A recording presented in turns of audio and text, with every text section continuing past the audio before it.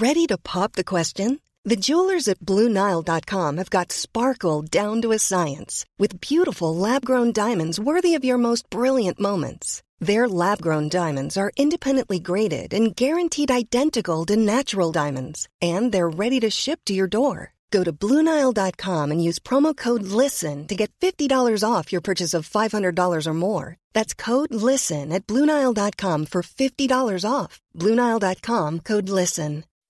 When you make decisions for your company, you look for the no-brainers. If you have a lot of mailing to do, Stamps.com is the ultimate no-brainer. Use the Stamps.com mobile app to mail everything you need to keep your business running with up to 89% off USPS and UPS. Make the same no-brainer decision as over 1 million other businesses with Stamps.com. Use code PROGRAM for a special offer. That's Stamps.com, code PROGRAM. This is the Cork Today replay on C103. As we welcome you along to the programme, and my thanks to John Paul for sitting in for me for the last 2 days. He's back taking your calls this morning at 1850 333 103. And as we now know, the Taoiseach yesterday announced further restrictions. It's seen as a last ditch effort to try to ensure that there's no lockdown before Christmas. Will it be enough? The political editor with the Irish Sun, Adam Higgins, joins me. Good morning to you, Adam. Good morning, Patricia. Yes, a collective effort to stave off new restrictions or further restrictions is how the Taoiseach described it last night. And is there very much a sense of déjà vu about all of this? We're almost back to where we were last year. It really is. It felt like Groundhog Day yesterday in Dáil Éireann when news started to trickle through that we were closing pubs at 12 o'clock and that the work from home measure would be completely rolled back and reintroduced, and it really did feel like deja vu and Groundhog Day. It's been this is the fourth wave now of the pandemic, 2 years in this, and I'm sure a lot of your listeners will feel it's a very bitter pill to swallow to have to do all this again, especially in the run-up to Christmas.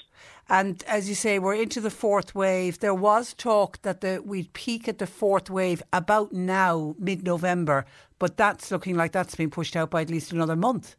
Yes, the latest NPHET modelling the Taoiseach told us last night says that the peak of this fourth wave isn't due to hit until late December, so that could be in and around Christmas. And we know already we're at 4,500 cases a day or in and around that, and the cases will continue to rise right through December. And with the situation in our hospitals already under pressure, I know several hospitals in Dublin have already cancelled some elective procedures, and we're looking at more of that across other hospitals in other counties and potentially an overwhelming of the intensive care units.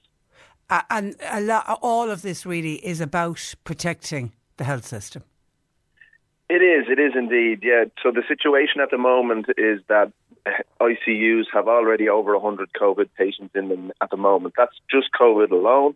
And the problem is that in January, when we were at a similar situation, you were looking at 2,000 people in hospital and about 200 COVID patients in ICU. But at that time, there was no other care happening in the country other than essential care and COVID care. The other things like, surgeries and elective procedures, everything was cancelled. The health service say that they can't do that this time around. Things have been delayed too long. Care needs to happen. Care like cancer care, treatments like that. And so at the moment, you've got that happening at the same time as this surge. And this surge looks like it's going to rocket up hospital admissions and potentially overwhelm the ICU, which is what's really got the government concerned. And while yesterday, as we mentioned, it was all about ensuring that we won't see a lockdown before Christmas, the Taoiseach and the Department of Health and NPHET, nobody is ruling out that there won't be further restrictions between now and Christmas. Is that fair to say?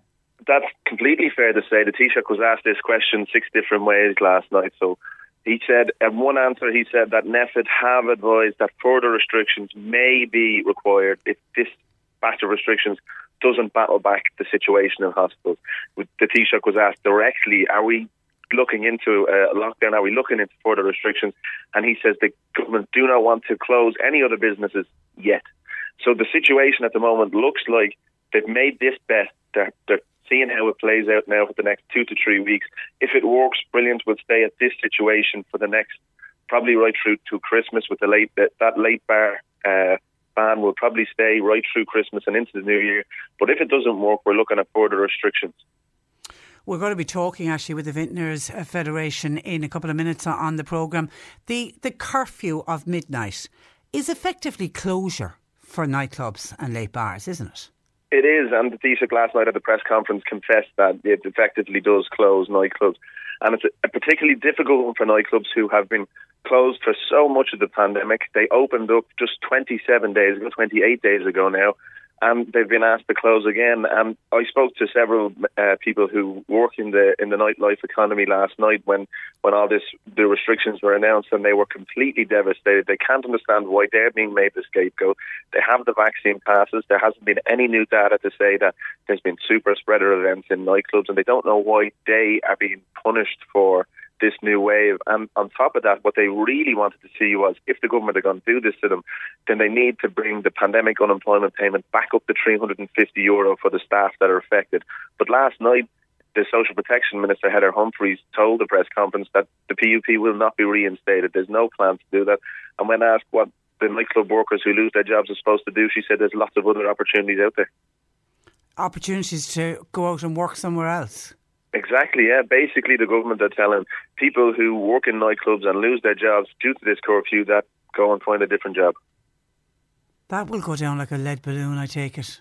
Last night when I spoke to those nightclub workers, these were kind of more promoters and organisers. They were devastated by it. They can't believe the government is leaving workers like this left in the run-up to Christmas at a time when they may have bought presents, they have mortgages to pay, and the government are leaving them saying, look, there's loads of jobs out there. And Heather Humphreys pointed specifically to the hospitality sector, saying that she had been in so many restaurants and cafes with staff wanted signs up and that there's opportunities out there. But I mean, you try telling a full-time DJ that, look, why don't you go work in the kitchen of a restaurant? It's a very difficult thing to say. Yeah. And return to the office, Adam, is that now abandoned?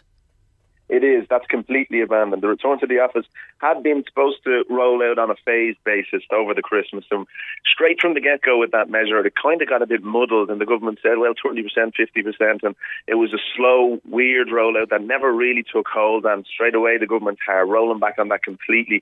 And it's back to the old situation that we've had for the past year, where workers are asked to work at home full-time where possible. So unless you absolutely necessarily have to go into the office to do your job or go into your workplace to do your job, then you should stay at home and work from home. OK, and the COVID passes, we knew that there was going to be an extension of the COVID passes, but just for theatres and cinemas, which, by the way, can I say, I thought that they were already being used in theatres and cinemas, but anyway, they weren't, but they will be now, but not gyms and hairdressers. That's right, not gyms and hairdressers. The situation was kind of tinkered with a little bit. So you're right to say that most cinemas and theatres did have the vaccine pass system in place, but there was an option in the last batch of advice that if you weren't going to use the vaccine pass, you could have a limited capacity in your theatre and allow unvaccinated patrons in. That's been scrapped altogether, and now everyone that goes to the cinema or the theatre must have a vaccine pass and show that they have the vaccine. So it's kind of a little tinkering on that one. It's not really it had been kind of flagged that this might be used in hairdressers and gyms and that sort of thing, but the government decided not to push ahead with that. But they, and because there was a lot of opposition to it as well, wasn't there, from the hairdressing sector and from gym owners? There was, yeah, and I think understandably so. It's a difficult measure, and I don't think it's something that you can roll out overnight. And if you speak to the restaurants and bars that are working it does take up time. It takes up staff time. You have to have someone at the front door there checking these sort of things. So it's a difficult thing to roll out overnight, but I wouldn't be surprised that if 2 or 3 weeks' time this batch of restrictions doesn't work to fight back the current surge and the current situation in the hospitals. I wouldn't be surprised if the government return to the conversation of a more wider use of those vaccine passes. Yeah, a couple of comments coming in. Somebody said, with regard to the early closure of nightclubs and late bars, are they telling us that the vaccine doesn't spread before midnight? No, I don't think that's what they're going to say. And somebody else says, could you ask Adam, what about antigen tests? They're very expensive at the moment. Are they going to subsidise the cost of antigen tests? That's a great question, and it's one I put directly to the Taoiseach last night myself when the microphone came around. And the Taoiseach said that they do have a plan being prepared to subsidise antigen tests. So from what I understand is they're going to be made available in pharmacies, and they'll be made available for a couple of euros is what's been the phrase that's been knocked about. So whether that's €2 or €3, we don't know. We know at the moment the antigen tests are about €8. This plan, though, has been in the works for a little while now, and it's several ministers across governments keep flagging it up, and yet we have no data about when it's going to come and in place and work. And the Taoiseach last night said that there is concerns among public health officials that there's not enough communications campaign around antigen testing, and that people are using them in the wrong situation and mightn't be using them correctly. So this is what's delaying it. Public health concerns about how people will use them and when people will use them is delaying that antigen test plan to make them cheaper. Because they have been sending them out free of charge today to close contacts. They have, and that's actually something else that changed yesterday and will come in kick in today, is that previously, if you were a fully vaccinated person and you were then designated a close contact to a confirmed case of COVID-19, you would have to take 3 of these antigen tests, but during that time when you were taking the 3 antigen tests 2 days apart, you didn't have to restrict your movements. From now, anyone in the household contacts, regardless of your vaccination status, will have to restrict their movements for 5 days alongside these antigen tests. Now, the problem with the antigen tests that come from the HSE is the delay in getting them there. And I have actual personal experience of this in the past couple of weeks. I was a close contact and I'm fully vaccinated. And I was waiting for the HSE's antigen test, but it wasn't until 6 days after I got the text that this test came in the door. So, there is a bit of a gap there, and I think the HSE have a body of work there to make that situation quicker or fix how people get them tests into their hands. Yeah, we had to get a box of them into our house last week. It took about 3 days, I think, from when we got the word to say that they were arriving, but luckily we had antigen tests at home that we were able to use. But what I can't understand is why they just can't send a code and you go to your chemist with the code and let the chemist give you your antigen tests. Because at the end of the day, we're coming into the busiest time of the year for the post office, and we're now going to ask them to start delivering antigen tests. You're right, and that's a very good point that will have to be raised with government. And specifically on antigen testing, there is a big clamouring, I feel, across all sectors to get these out into the public and let's get using them. And a lot of people pointing to the UK where they're completely free, and they have that situation that you said there where you can walk into a pharmacy and they'll give you a box of 7 for absolutely no price, no questions asked. Here you go, do your tests, be responsible sort of thing. But in Ireland, the government seems very keen not to set them out for free. So they seem to point at the UK as an example to use, but they don't want to take this free antigen test policy from them. So instead they're going to use this subsidised policy, which the Minister for Health said this morning could cost several €100 million. Yeah, I heard him earlier say that the antigen tests are very expensive, so for that reason they're certainly not going to go down the UK way of giving them out free for everyone. But one thing they are giving out free is the boosters. The vaccine booster campaign to be extended. Is there a couple of people I can see by text saying, does Adam have any timeline on when they're going to be administered? The boosters, yes. So the Taoiseach did make available some data yesterday about when they expect people to be getting their booster jabs. So the situation is a bit trickier this time out when they're rolling out the booster jabs than it was for the first vaccine, because you're not eligible, or you can't get that booster jab until 6 months after your second jab. And we know for a lot of people, say in their 60s, who received the AstraZeneca jab, there was a big gap between doses.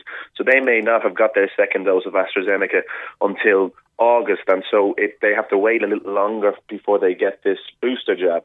Now, the age groups they're working down through at the moment, the over 80s are largely done, and then they're going through the over 70s at the moment, which they said they'll have finished by the end of the month, and then into the over 60s. That's with the caveat that there is a large section of that over 60s group who will have the AstraZeneca situation and may have to wait longer, and then they're moving down into the over 50s, which they hope to have done before the end of the year. So at some stage in December, those in the over 50s who are eligible after having their second dose 6 months ago will be able to get the booster jab. Yeah, because I can see a number of texts coming in from people in their 50s saying they're nearly at the 6 months.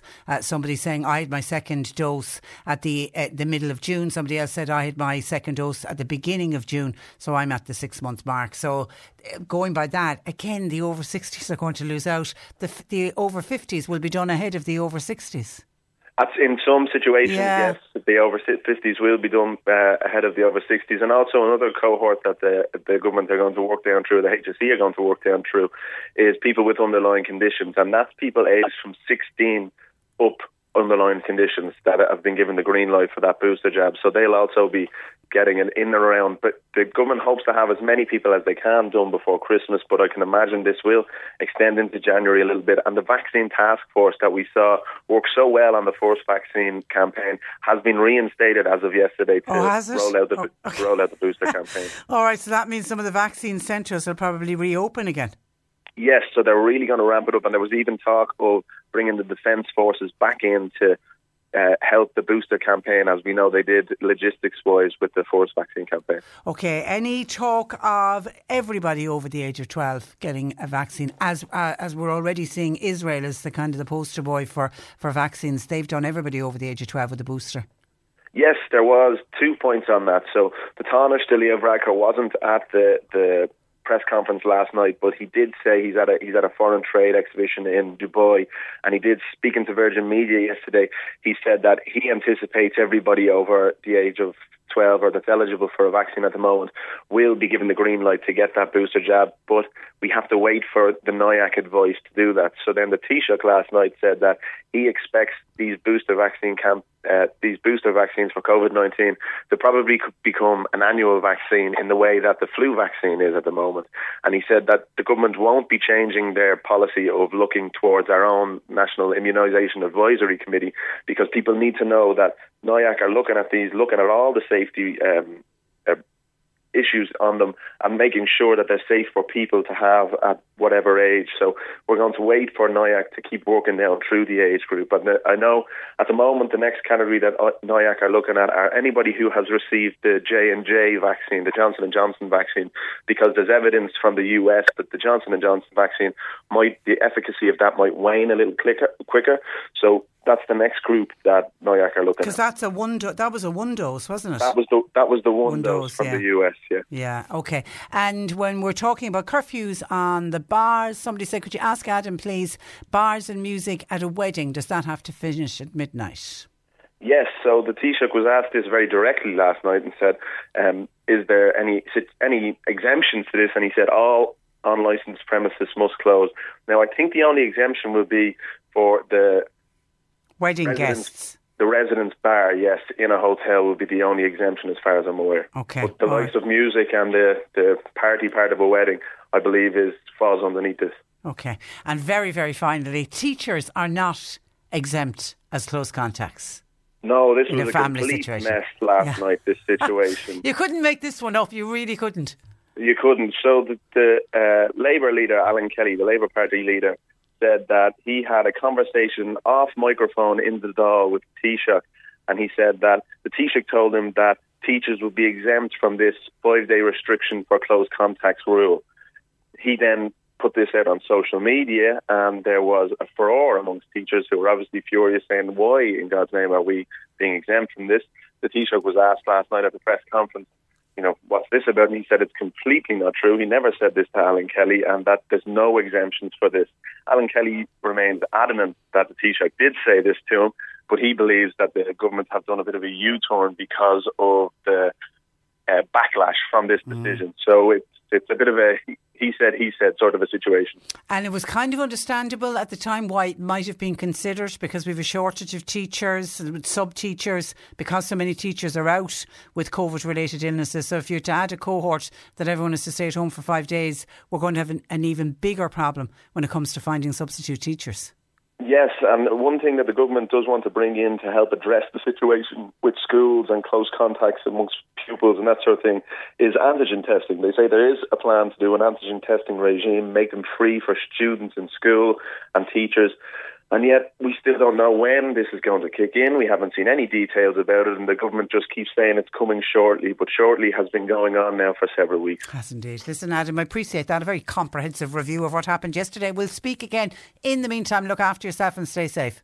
Thank you very much. Thanks a million. Bye-bye. That is Adam Higgins, political correspondent with the Irish Sun. Can somebody clarify this for us, please? Somebody said, is it normal when you go for your booster vaccination jab that you're not given a vaccination card? You know, the vaccination cards we were given for the first and the second, and they marked the second date on it.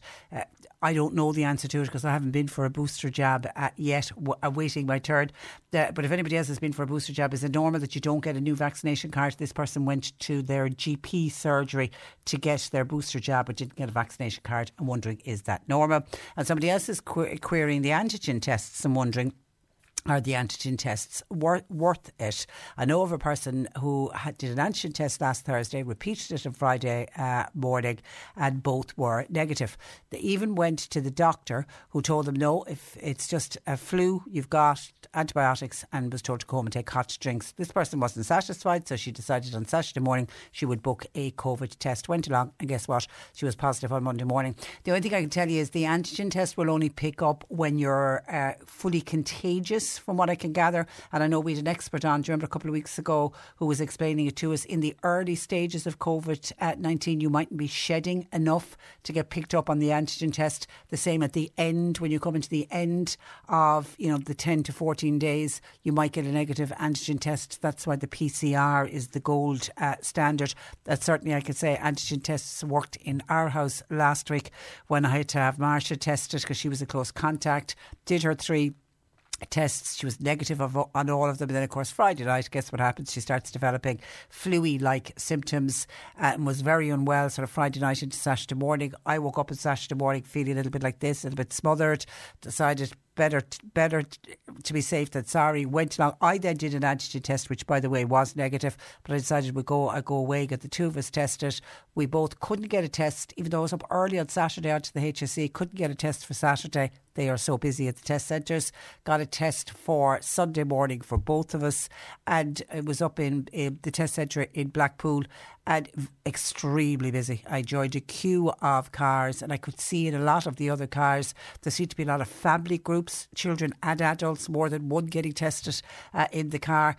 There was a lot of children getting tested on Sunday morning, and they were beyond kind when they realised Marsha was a special needs person. They were really lovely. So we both got tested, and then I got the test results back on Monday about 5 o'clock, so a little over 24 hours we were waiting for the results. So certainly the antigen tests worked in our household. And I had another friend of mine whose husband had been declared a close contact but didn't have any symptoms as far as I know. Anyway, did an antigen test and it was positive, went along and PCR'd and was confirmed positive. So I think it just depends on when you're actually doing the test. And then there's another huge query going on at the moment. Are people actually doing the test right? When I did it on myself, you really have to, it shouldn't hurt, but you really need to almost tickle the top part of your nose. It's more, it doesn't hurt is the wrong word, slightly uncomfortable. And they're reckoning now that there are a lot of people who are not actually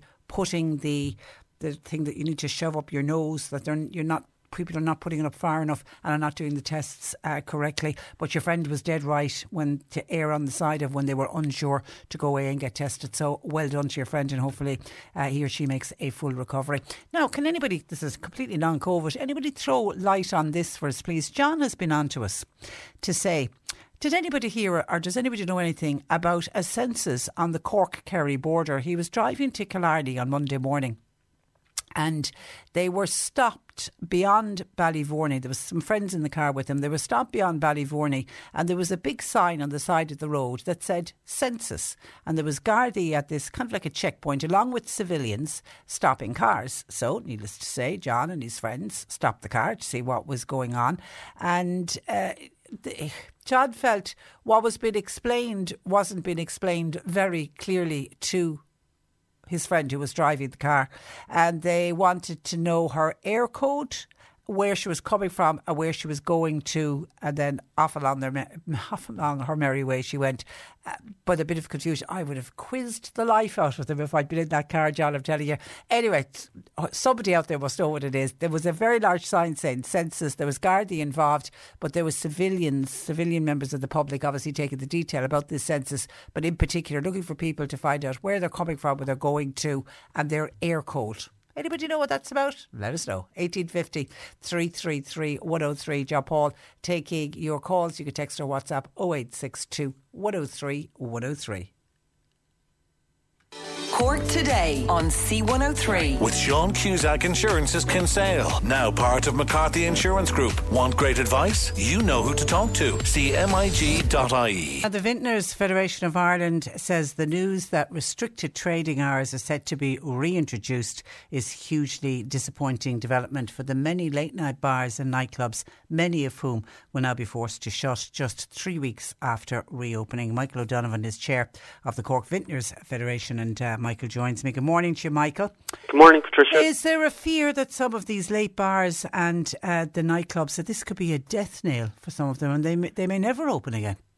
Yeah, it's a real concern, Patricia. Yesterday was a really tough day for them because, they only reopened on the 22nd of October, and, just over 3 weeks later, unfortunately, they're going to be gone again come Thursday night, and, a lot of them have taken back staff, stock, etc., and it's talking to some of them last night and today, they're just not sure what's going to happen, how long they're going to be closed. The feeling is it's probably going to be into the new year. So, at that stage, barring a couple of weeks, they'll be closed for the bones of 2 years, and a lot of them are going to be finding it very tough to come back from this. Yeah, and talk to me about the staff, because the pub payment is closed. It is. This is one of the Taoiseach's comments last night, I think, to our industry were very, very disrespectful, when he said there's plenty of jobs out there. Anybody that's going to lose their job this weekend, they can't really go back on the pub payment because that's closed, so it's only job seekers you can go on to.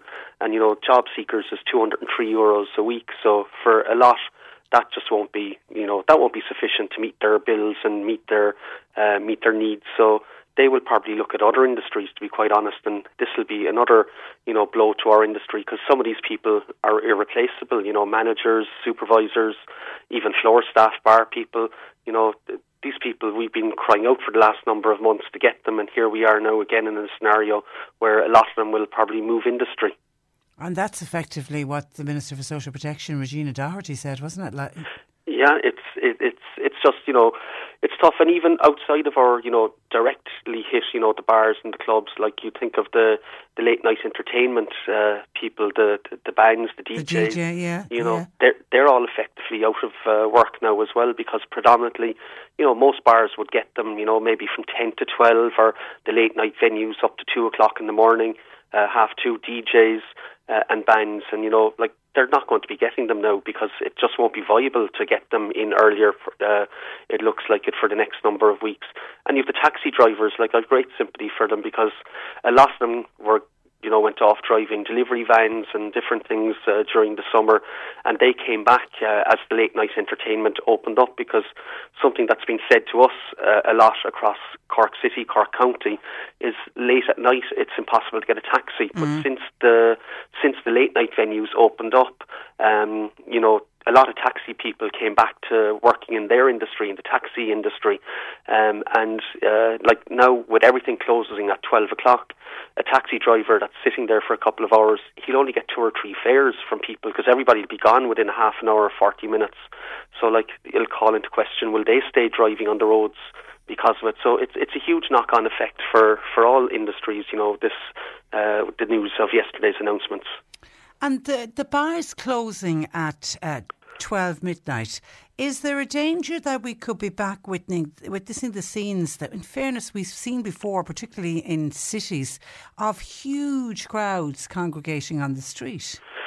Yeah, I would think that the Gardaí will be far more prepared for it this time, where last time it was new to them. This time I think they'll be prepared. So in those areas where people have congregated before, we've seen, like say in Cork City now, where I can relate to the courthouse steps, they put a lot of Gardaí around there to make sure people don't congregate there. They move people on.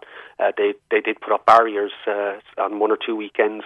So places where people have congregated, I would anticipate that the Gardaí will be in force in those areas. And look, I suppose we'd be appealing to people not to congregate because that's what they don't want to happen at the moment.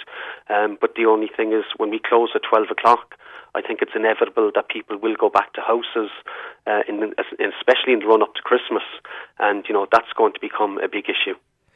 Yeah, and then traditional pubs like your own, Michael, are they going to be affected by the decision yesterday? I mean, are you going to see perhaps less people heading out? I mean, this advice to avoid social gatherings.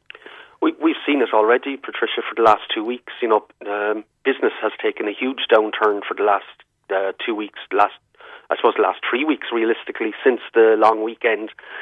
Talking to many of my colleagues across the city and county, they've all seen it, and the messaging from the CMO and from the Minister for Health, Mr. Donnelly, to reduce your social contacts. People will think twice about going out, unfortunately, and that will have a knock-on effect to us as well. But look, we're asking people to ask for their certs, to ask for their IDs, to have your social distancing. So we're hoping people, when they will come in, will see. And, the vast majority of people are doing that and have seen that the pub is a safe place to go, a restaurant is a safe place to go, to come out to socialise, because jobs depend on us for the next number of weeks. But there is a nervousness out there, Michael, particularly with the numbers, the daily numbers we're seeing. Yeah, look, we've seen it, like I myself would have a lot of, I suppose, senior customers in the afternoon, and we've seen them, they're all gone cocooning, since the end of October.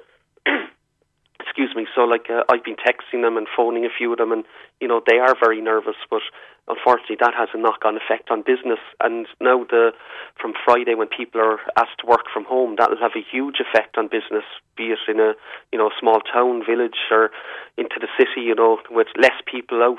The tea, coffee is going in the morning, lunch, maybe a few drinks after work on an evening or two. That's all taken away now. So it's just a very negative story at the moment, which is very worrying.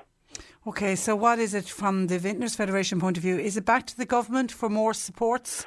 Well, it has to be at this stage, because, the EWSS, the Employment Wage Subsidy Scheme, in 2 weeks' time is supposed to take the first step in the movement towards withdrawing it. So what we're calling on the government now is to keep that at its current level while these restrictions are in place. I know they're calling it a curfew, they're not calling it restrictions, but it's still very challenging trading time. So we need to see that held, because if that does change, it can only lead to one thing, and that will be more job losses, because businesses won't be able to carry the financial burden of paying the extra wage. So we need to see that extended and kept in its current form for the time being until we come out of these restrictions. And also for the businesses that are effectively closed, we need to see the reintroduction of the CRSS, the CRIS payments, because they won't survive otherwise, because they'll have no income. So they need some help to get through the next number of months, however long they'll be closed. Okay, and that's it. It's however long. Nobody knows. Nobody knows.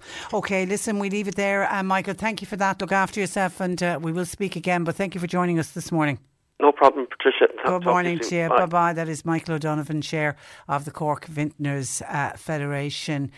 Somebody says, has there been any restrictions on the numbers who can attend weddings? It's a joke, the mixing that goes on at a wedding. And remember, for people attending weddings, there's no vaccination check, so they can be vaccinated and unvaccinated. And no, there was no reduction in numbers announced yesterday with any of the restrictions that were announced. Weddings are going ahead as planned.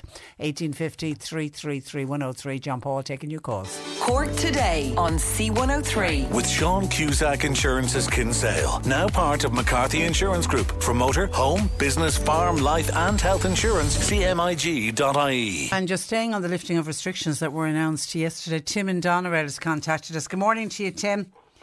Good morning. How are you? I'm very well. You're making the point that that people are just not happy and they change their mind all of the time. Well, I'll be very blunt with you. I'm not going to criticise the government here at all. Okay. And I'm starting now by one issue. I have 4 or 5 issues here, and I hope you don't mind me mentioning them. Okay, go on. We had a Claire Budden show the other night on the television, okay? Yeah. And it came down about COVID and issues, and this should be done and that should be done. Now, in fairness to her, she put out 2 polls, right? Mm-hmm. And the first poll was, should the government put these restrictions in place? The poll came back at 60% yes. So right? People wanted the restrictions on Monday? Yeah, wanted the restrictions, right?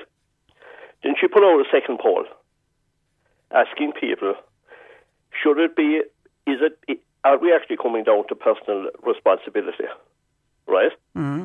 And we got a result back of 70% no. What? Right? Yeah.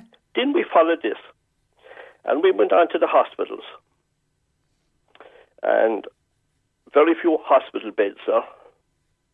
Then it came out, 2/3 of hospital beds at present are being taken over by non-vaccinated people.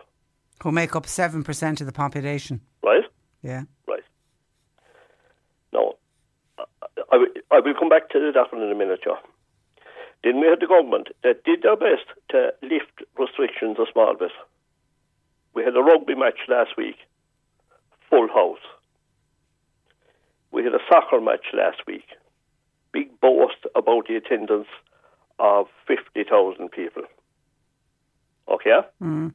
Now we have the issue of the restrictions since last night, and we have, which I'm sorry for actually, I am very sorry for businesses now before I say this. We've nightclubs now being hit, we have pubs being hit, and the workers and all of the ancillary services that are attached to it. There's a lot of people suffering this morning because of it. But there is one small issue. There's people supposed to be asking for vaccination tests going into nightclubs and going in here and going in there. Okay? Mm. No. There's a lot of people showing their vaccination set on a phone. Okay? Yeah, and it can be anybody's. There is no other identification being demanded for if you're Mary Murphy or if you're Johnny Murphy going into a nightclub, there is your cert. Can you prove you're Johnny Murphy? Yeah, I can see a number of people texted in saying, what can we do about people using false certs? Right. And also about staff that are not vaccinated. I know I heard of a barman who was at the door of a large pub, and he said to a young fella standing there for contact tracing, will I put your name down as Michael, which is on your COVID cert, or will I put your name down as Sean, which is on your ID? And the young fella looked him in the eye and said, you've caught me. Yes. So, yeah, but at least that bar was doing the right thing, but all bars are not. But how many of those people going in with those vaccination certs are non-vaccinated? And I'm going to say something on air now that is not going to go down well with the general public, and I'm going to say it straight. They're talking about hospital beds and the pressure on hospitals at present, okay? Mm-hmm. Well, put me in power tonight at 12 o'clock and I would have a started by 1. What would you do? I'd tell you what I'd do, Patricia. I would tell every ICU in the country, when a patient arrives, first question, are you vaccinated or not? In the event of you not being vaccinated, you're put on a waiting list. Well, if you need an ICU bed, Tim, a waiting list. Now, we can all be going in. We can be going, I am vaccinated. Yeah. That doesn't save me from needing an ICU bed. I know. But are people honestly trying to tell people that I won't say what I'm going to say? Can people honestly say, just because I get it into my head, that I do not agree with this vaccination, it's nothing else only a flu, it's nothing else only this, and it's nothing else only that, right? That I should take a bed from someone that's actually trying? Well, what about what they're doing in Singapore from the 8th of December? Anyone not vaccinated needing hospital or ICU treatment gets charged. You pay the full whack for it. 100%. You'd be in favour. Absolutely. I thought you'd be in favour of that. All right, okay, listen, Tim, I'm up against it. I have another break. Patricia, I just want to say something just before very quickly. We have things there being shown every night about cases and this and that, all right? Yeah. One thing that must come back to be shown, is the number of deaths. Yeah, that's a daily, that's number one. They've only been doing it on a weekly basis. And the other issue is when they're putting the deaths on, put the deaths, how many are non-COVID or non-vaccinated? I don't know if they'll go down that route, but yeah, okay. Yeah, well, it would show people. It would show people, yeah, for sure. Okay, listen, Tim, we leave it there. Thank you for that, and thanks for joining us. That's Tim in Doneraile. I need to take a break. We have news at 11 on the way. In the next hour, we are going to be talking about insurance companies and the amount of money that insurance companies have made across the last year, and have they been exploiting customers? Cork Today on C103. With Sean Cusack Insurance's Kinsale, now part of McCarthy Insurance Group. They don't just talk the talk, they walk the walk. CMIG.ie. You're listening to Cork Today on replay. Phone and text lines are currently closed. Now, there was just a couple of people on to us about water, including Noel, who says, "Morning, Patricia, water everywhere and not a drop to drink in Castlemagner. Do you know what's going on? Do you have a number for Irish Water?" And earlier still, Louise was on to me, said, "There's no water at Castlemagner." Louise said that she rang Irish Water. She's wondering, does anybody know what is going on? I could tell you what is going on. There's repairs ongoing. There was a burst water main earlier, and it is affecting supply to Castlemagner, but it's also affecting Ballyhass, Kipak South, Mallow Road, Bettyville, Kanturk and the surrounding areas, and Irish Water are working on it as we speak, and it'll be about 4 o'clock this afternoon before all of those areas are fully back. But certainly Castlemagner is affected by that burst water main earlier this morning. Okay.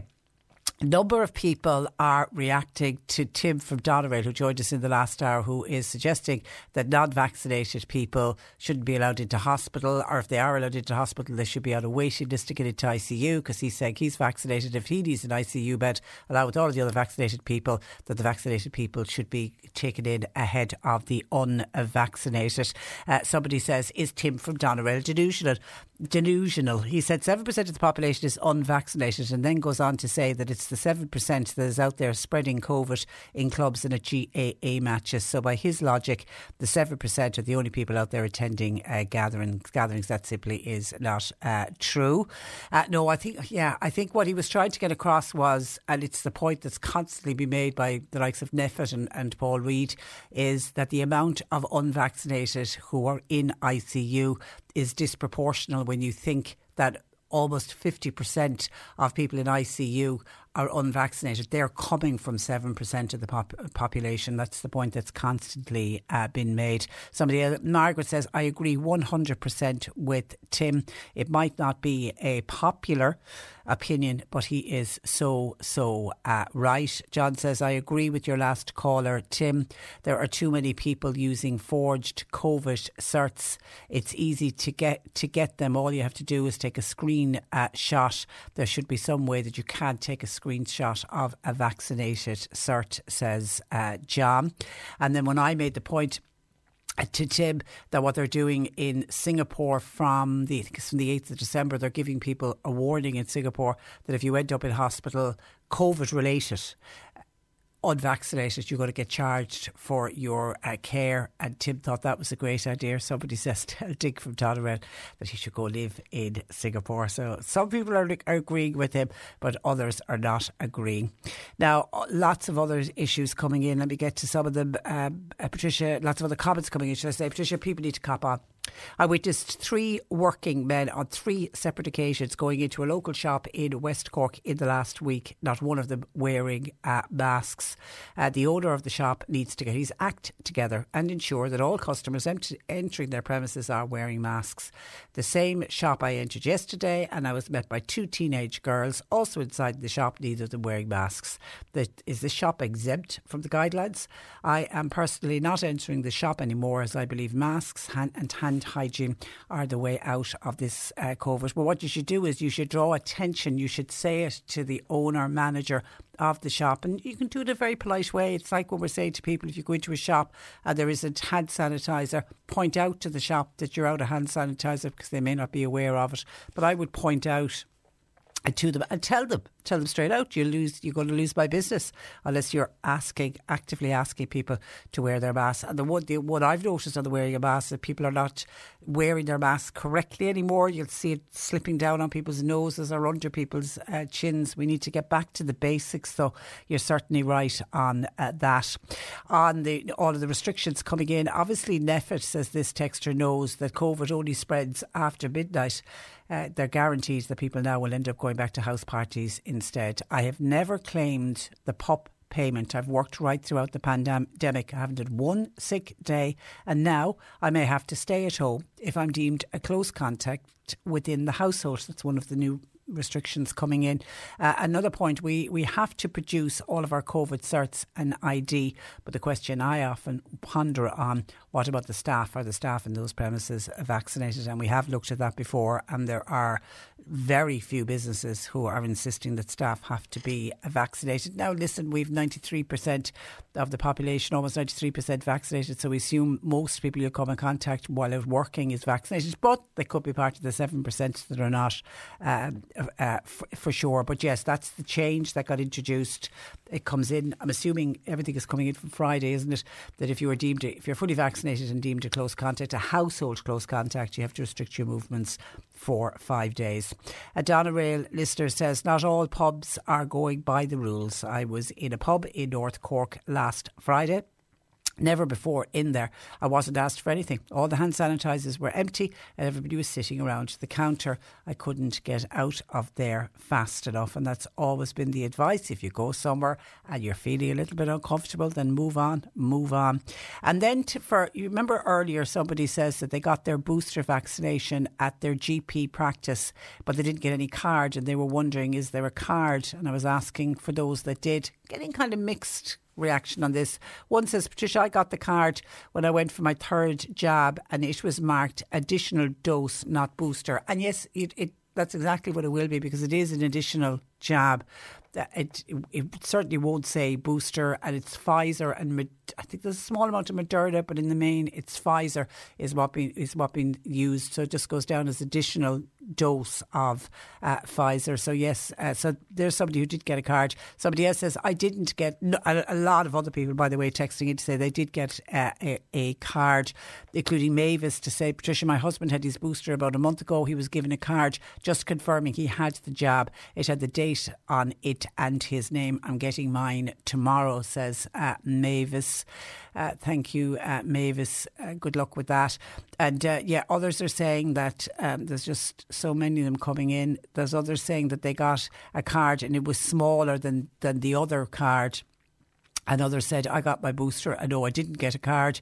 And yes, you do get a card with a booster jab. So I think it depends on what GP practice you're actually in. And then on the restrictions that are coming in from Friday night for the pubs, the late bars and the nightclubs having to close at midnight, Richard says, I have no pity for the publicans and the restaurants owners. They have, now you'll have to say, Richard, some of them have brought this on themselves. I have been to a few public houses since everything reopened, and I've never once been asked for proof of vaccine. I attended a funeral last week and we attended the afters in a local pub/restaurant. There was about 100 people there, and guess what? Not one person was asked for proof of vaccination. So where do you go from there? If publicans and restaurant owners played by the rules all along, instead of just assuming that everyone was vaccinated, they would have nothing to complain about today. The majority of what is happening now is all down to them, says Richard. Okay, no sympathy at all for the poor old publicans. 1850 333 103. Hi Patricia, would you give a shout out please and ask anybody over 60, anybody in the Mallow area getting their boosters or have a date for their boosters? Mallow area, I know they're slowly working through the 60s.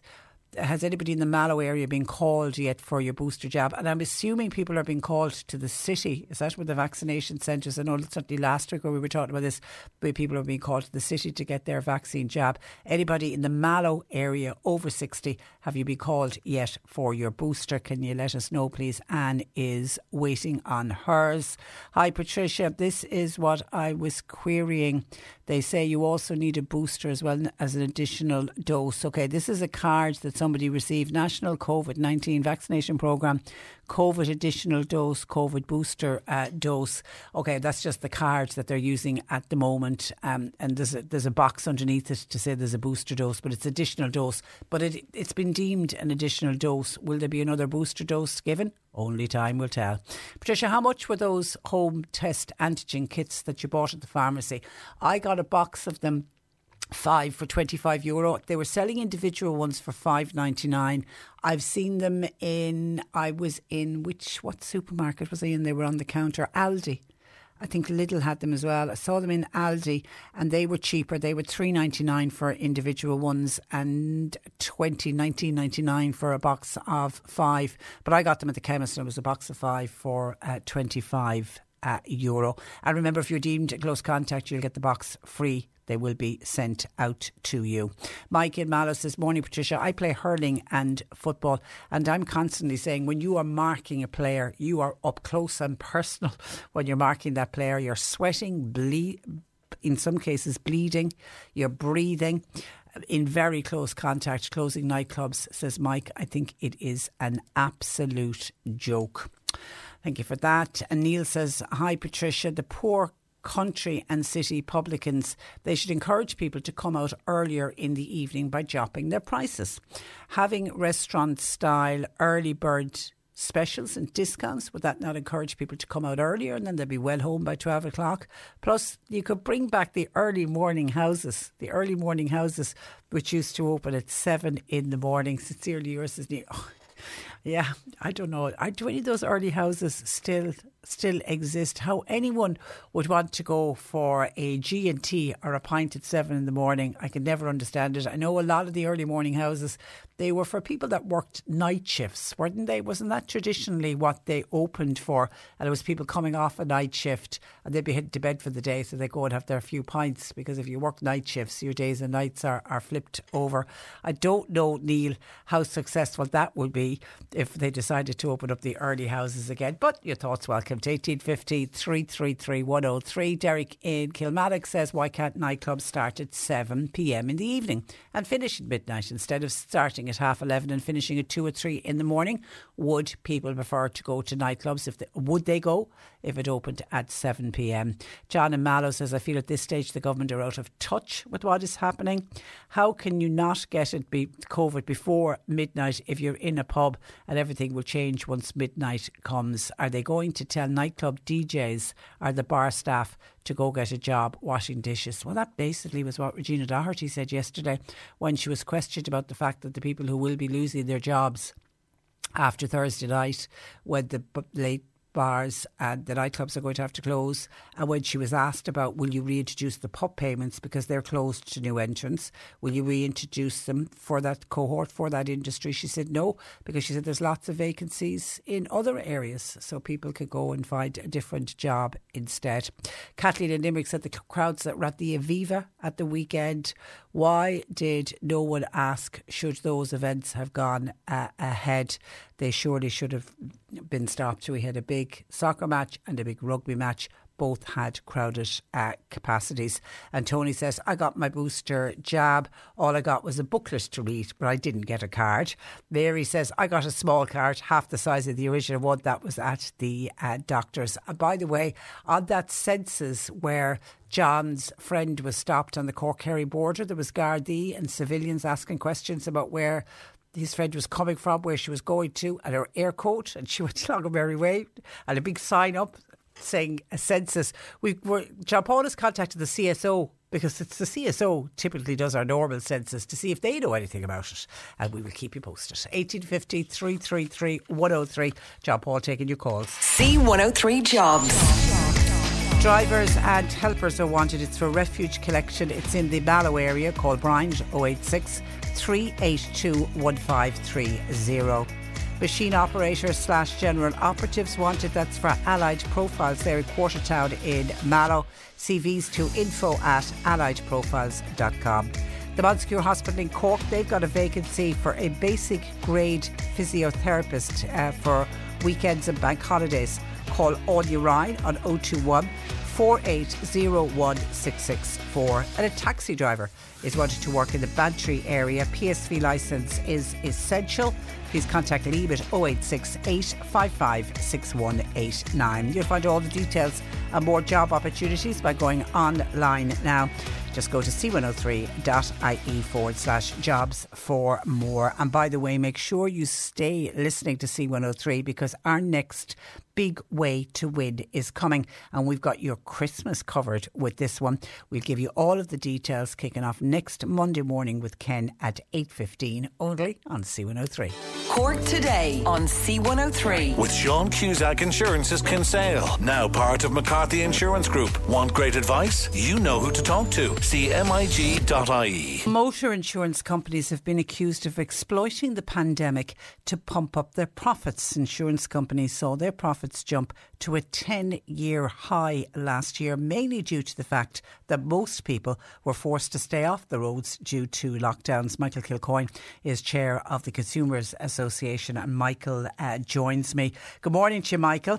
Good morning to you, Patricia. Now, last year, many of the insurance companies rebated customers with gift cards. I think I got an all-for-one voucher for €30. I was thrilled. Yeah, you wouldn't get too far on it.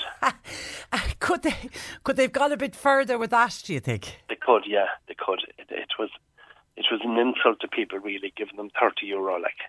And then I was really taken aback this morning. I was asking Ken, who presents our breakfast show, his company, he got nothing from his company. So not all companies even did that. No, some companies didn't give back anything. No.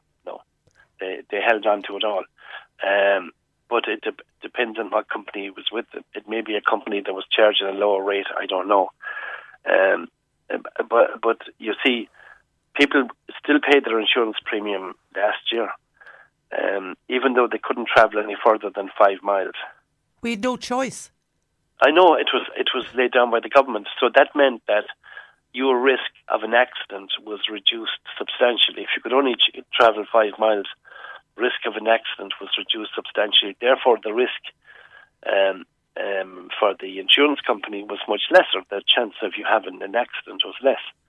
But they still charged you as much as they could get out of you, you know. But then, did they pass on savings to us this week? Has there this year? Hasn't there been talks of there is some kind of a reduction in car insurance premiums this year? Very little, and it's done in such a complicated way that you'd need to be a mathematician and to work it out. A bit of Einstein as well to work it out, because nobody knows except themselves. But you see, these guys are let away with it all the time. They can do what they like, and they are doing what they like.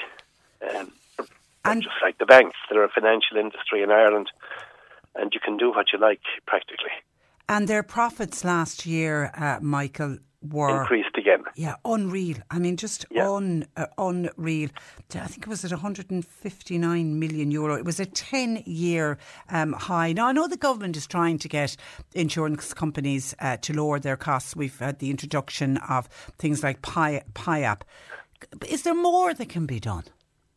Well, I think the government could be doing a lot more. They could say to these guys, look, you're just fleecing the ordinary consumer. You have charging rates there that are excessive. If you're not prepared to reduce it, then we'll have to do something about getting competition from within Europe to come in here and try and provide real competition in the marketplace. Or indeed, if necessary, government should be subsidising competition to get started so that these guys are put under real pressure, because they just don't care. Like, I mean, how can they justify them kinds of profits, like, when there are so many people stuck in? How can they justify charging people the premium that they're charging when the liability that they have has been reduced substantially because of lockdown and because people could travel less? They're just using the opportunity to grab what they can. And of course, for individuals, Michael, shopping around, I mean, there is no financial gain in being loyal to an insurance company. Shocking to say that, but that's it. If anything, it goes the opposite way, because they see you as being loyal to them, so they'll take the extra few bob off you. no, there's no benefit from that. And yes, there was a lot of controversy about that a year ago. But at the end of the day, I think it's a matter for the government ultimately, and the regulators to take it in hand and say, look, we want this sorted out. That's it. Like, enough is enough. Enough is enough. Okay, and when I mentioned that you were coming on this morning, somebody says, would you ask Michael about high electricity costs?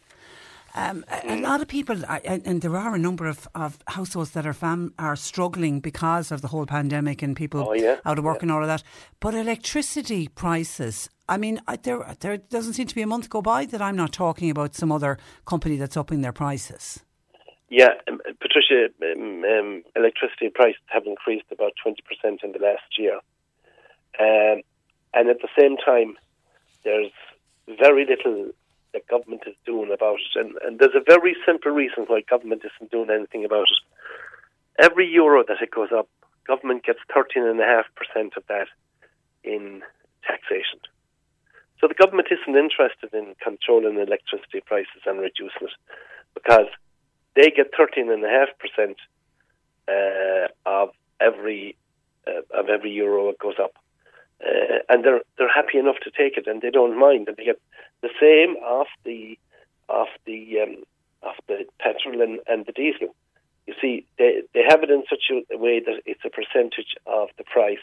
So the higher the price goes, the more they get from it, and they don't give a damn. If they give a damn, they would do something. The biggest lobby in the country, of course, is the old age pensioners when they mobilise themselves, and they need to mobilise themselves, and they need to put the boot into their local TDs in their areas. They're government TDs, they're Fianna Fáil TDs, they're Fine Gael TDs, they're Green TDs, and say to them, look, if you don't do something about this, I'm not going to be in a position to vote for you or your party in the next election.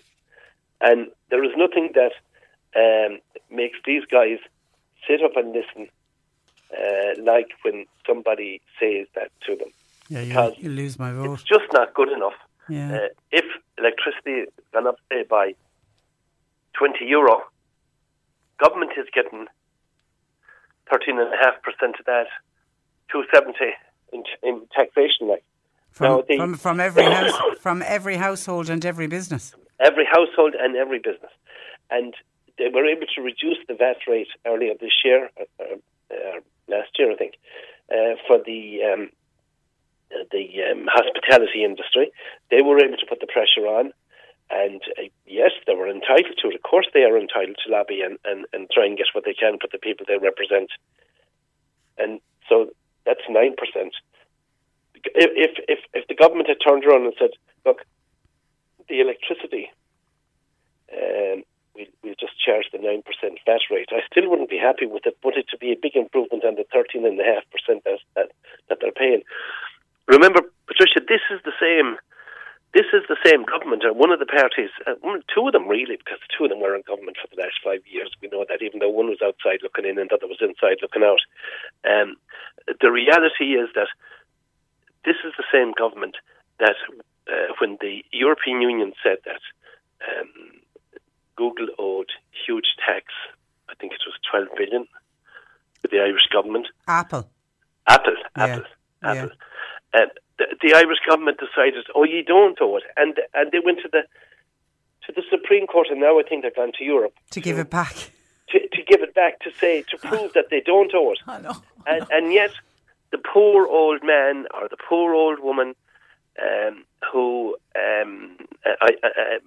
is dependent on their electricity for their heat this winter, they charge them 13.5% VAT. Like, but it doesn't just have to be a poor old man, a poor old woman. It's families with children. Correct. Yeah, I agree with you, but I'm saying that where, say that you have pensioners on fixed incomes, you have people with disability, really struggling, income. really struggling. Nothing, everything has gone up on them. Even many of these people, they might be smoking a packet of cigarettes. Even that's gone up on them. So what I'm saying to you is that the government quite simply doesn't care. If it did, it would do something about it. Because Ireland would, and I'm sorry to say this, would appear to be a country where the big organisations are let away with what they want. the small man and woman is crucified. And nothing will convince me otherwise.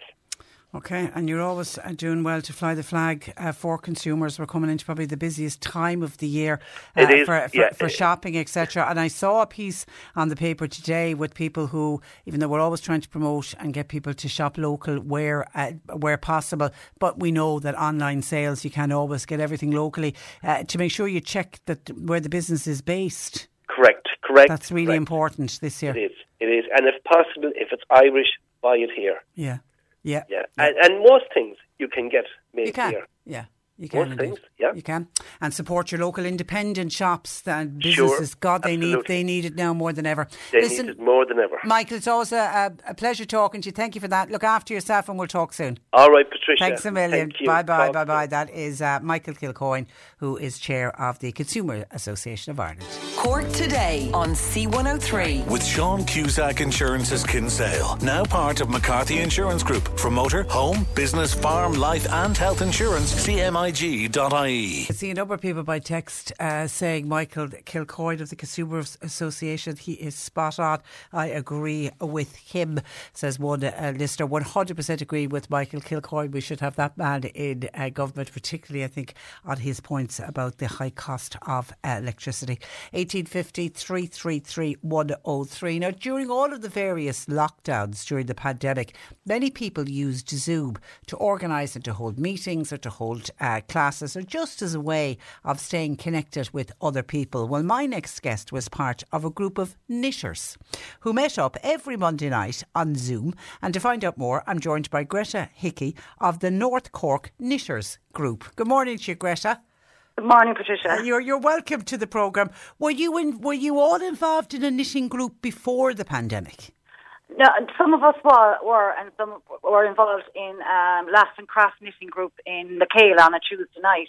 Okay. And it's from that health worker that contacted the community health worker Pauline Noonan O'Grady, and she came up with this then in January of this year. To put it on Zoom because people need to reconnect, you know. Yeah. So I was contacted and a number of other people were contacted. Would we be interested in going on Zoom? And from that group, it became big enough. We'd 4 ladies from Mitchelstown, we've a lady from Glenmire, and all around North Cork, really. And, you see, that's the best part of it. You were able to really spread your wings. Oh, definitely, and meet people, converse with people that we didn't know, but we all had a common hobby, like knitting or crochet, and that's what broke the ice, really, And so you'd meet up over Zoom on a Monday night, and would you have your knitting needles with you and be knitting away as you're chatting? Well, there was probably more chatting than knitting, but yeah. It was good to reconnect with people as well and meet new people, and, if a person was, had a question about knitting, we try and solve it for them. We had total beginners to very advanced knitters, so it didn't matter what your ability was with knitting or crochet. You're always welcome to the group. And there's nothing better than sitting, even if you're in your own kitchen and somebody else is in their own kitchen, the experience of somebody to say, this is how you do it. Exactly, yeah, and sharing the knowledge, really, I suppose, and the experiences as well, because some people were living on their own during COVID lockdown, some people were in a family but felt alone. Yeah. You know what I mean? So, it was an hour in the week where you could just chat to other people, you could bring your cup of tea along with you, bring your knitting or crochet along with you, and it was just total relaxation and a bit of a laugh, you know what I mean? Brilliant. We have a WhatsApp group as well, so, that was connecting as well for us, Now, tell me about the COVID blanket project. Well, the COVID blanket project came about, we were all knitting our own different bits and pieces, and we had a discussion one night, what will we do? And it came up, why don't we all knit or crochet squares, and we'll make this COVID blanket. So I think there was 60 to 70 squares in the end that were produced of all different shapes and sizes, and two of the members then, Elizabeth and Jane, sewed it and put a border around it, and it's absolutely fabulous. It's very heavy, actually. We didn't realise it was so big in the end. Yeah. But there's a piece of everyone in it, and especially one of our members, Martina, died during the year, and it's dedicated to her as well because her squares are in it as well. That's really special. That is it's really special. Yeah. And you're going to put it on display? It's going to be on display in the library at the front window. Next Tuesday at 11 o'clock it's going to be launched, for want of a better word. Yeah. And you can see it there, and just, you can comment on it or whatever. It's a masterpiece in our eyes. Because there's a bit of every one of us in it. Really. I'm really looking forward to seeing it, and I'm assuming it's all different colours. Then, is it? Oh, it's a massive colours. Yeah. It's whatever wool people had. There was no strict criteria for the wool. Just do a square, and you could do whatever stitch you wanted to do in the squares. Unfortunately, my squares were a bit smaller than others because I'm a tight knitter, but they ended up on the blanket, on top of the blanket, you know what I mean? So it was lovely. I share with you now, back in my days when I used to knit, I'm the very same. I knit very tightly as well, so I can identify with you on that. And we'll all know when we look at the blanket, the small ones, they're Greta Hickey's with the tight stitch. Yours was tight. Have you a long-term plan for the blanket? Well, we hope to show it in Mallow Library, and we're also hoping to show it in Mitchelstown Library, and then we'll have an idea. We don't know what we're going to do with it after that. Yeah. There will be, But we're working on other projects as well, Patricia. Like what? We're working on a toddler muff project for the Alzheimer's Day unit there in Mallow. It's a knitted muff, like you used to have when you were kids that you put your two hands into. Yeah, keep you nice and warm. Keep you nice and warm. But for Alzheimer patients, we've put in things like beads and ribbons and texture into the inside. So when they have their hands in the muff, their hands are going, they're feeling the different textures, feeling the texture of the ribbons, whatever. And these are going to go into memory boxes for the clients of Mallow Daycare or Mallow Alzheimer's unit. So we're going to put in the likes of hand cream, which we got sponsored by a pharmacy in town for. Puzzle books, maybe jigsaws, Ireland's Own, even old copies of Ireland's Own. Do you know what I mean? Well done. And were you approached by the Alzheimer's Society to do it, or how did it come about? No, it just came up as another project. Especially the Alzheimer unit in Mallow, because they're not opened at the moment. Yes, they're doing home visits and stuff like that. It's just a way to reconnect with their clients as well. And I tell you, that's one day centre that's really missed. Yeah, really missed, but they're doing the best they can. We had the nurse out from them there last week when we showed her the muffs, and she was delighted with them. So we're going to get all these in a box. Now, the only thing is I'm finding it hard to source boxes, to be honest with you. If anyone's out there that would like to source 40 boxes for us. What size boxes are they? Kind of around an A4 size box. An A4 size box, okay. If anyone has boxes, please get in contact and we can put you in contact with Greta. Are you now meeting up in person, you bunch of knitters, you? Well, we only met up for the first time in person last week. And it was great to see the women from Mitchelstown and the woman from Glenmire. We were all there together. Now, we're still meeting every Monday night on Zoom. Okay. The project we're doing after the muff now will be, we're constantly doing neonatal cardigans for the neonatal ward in the MCUH.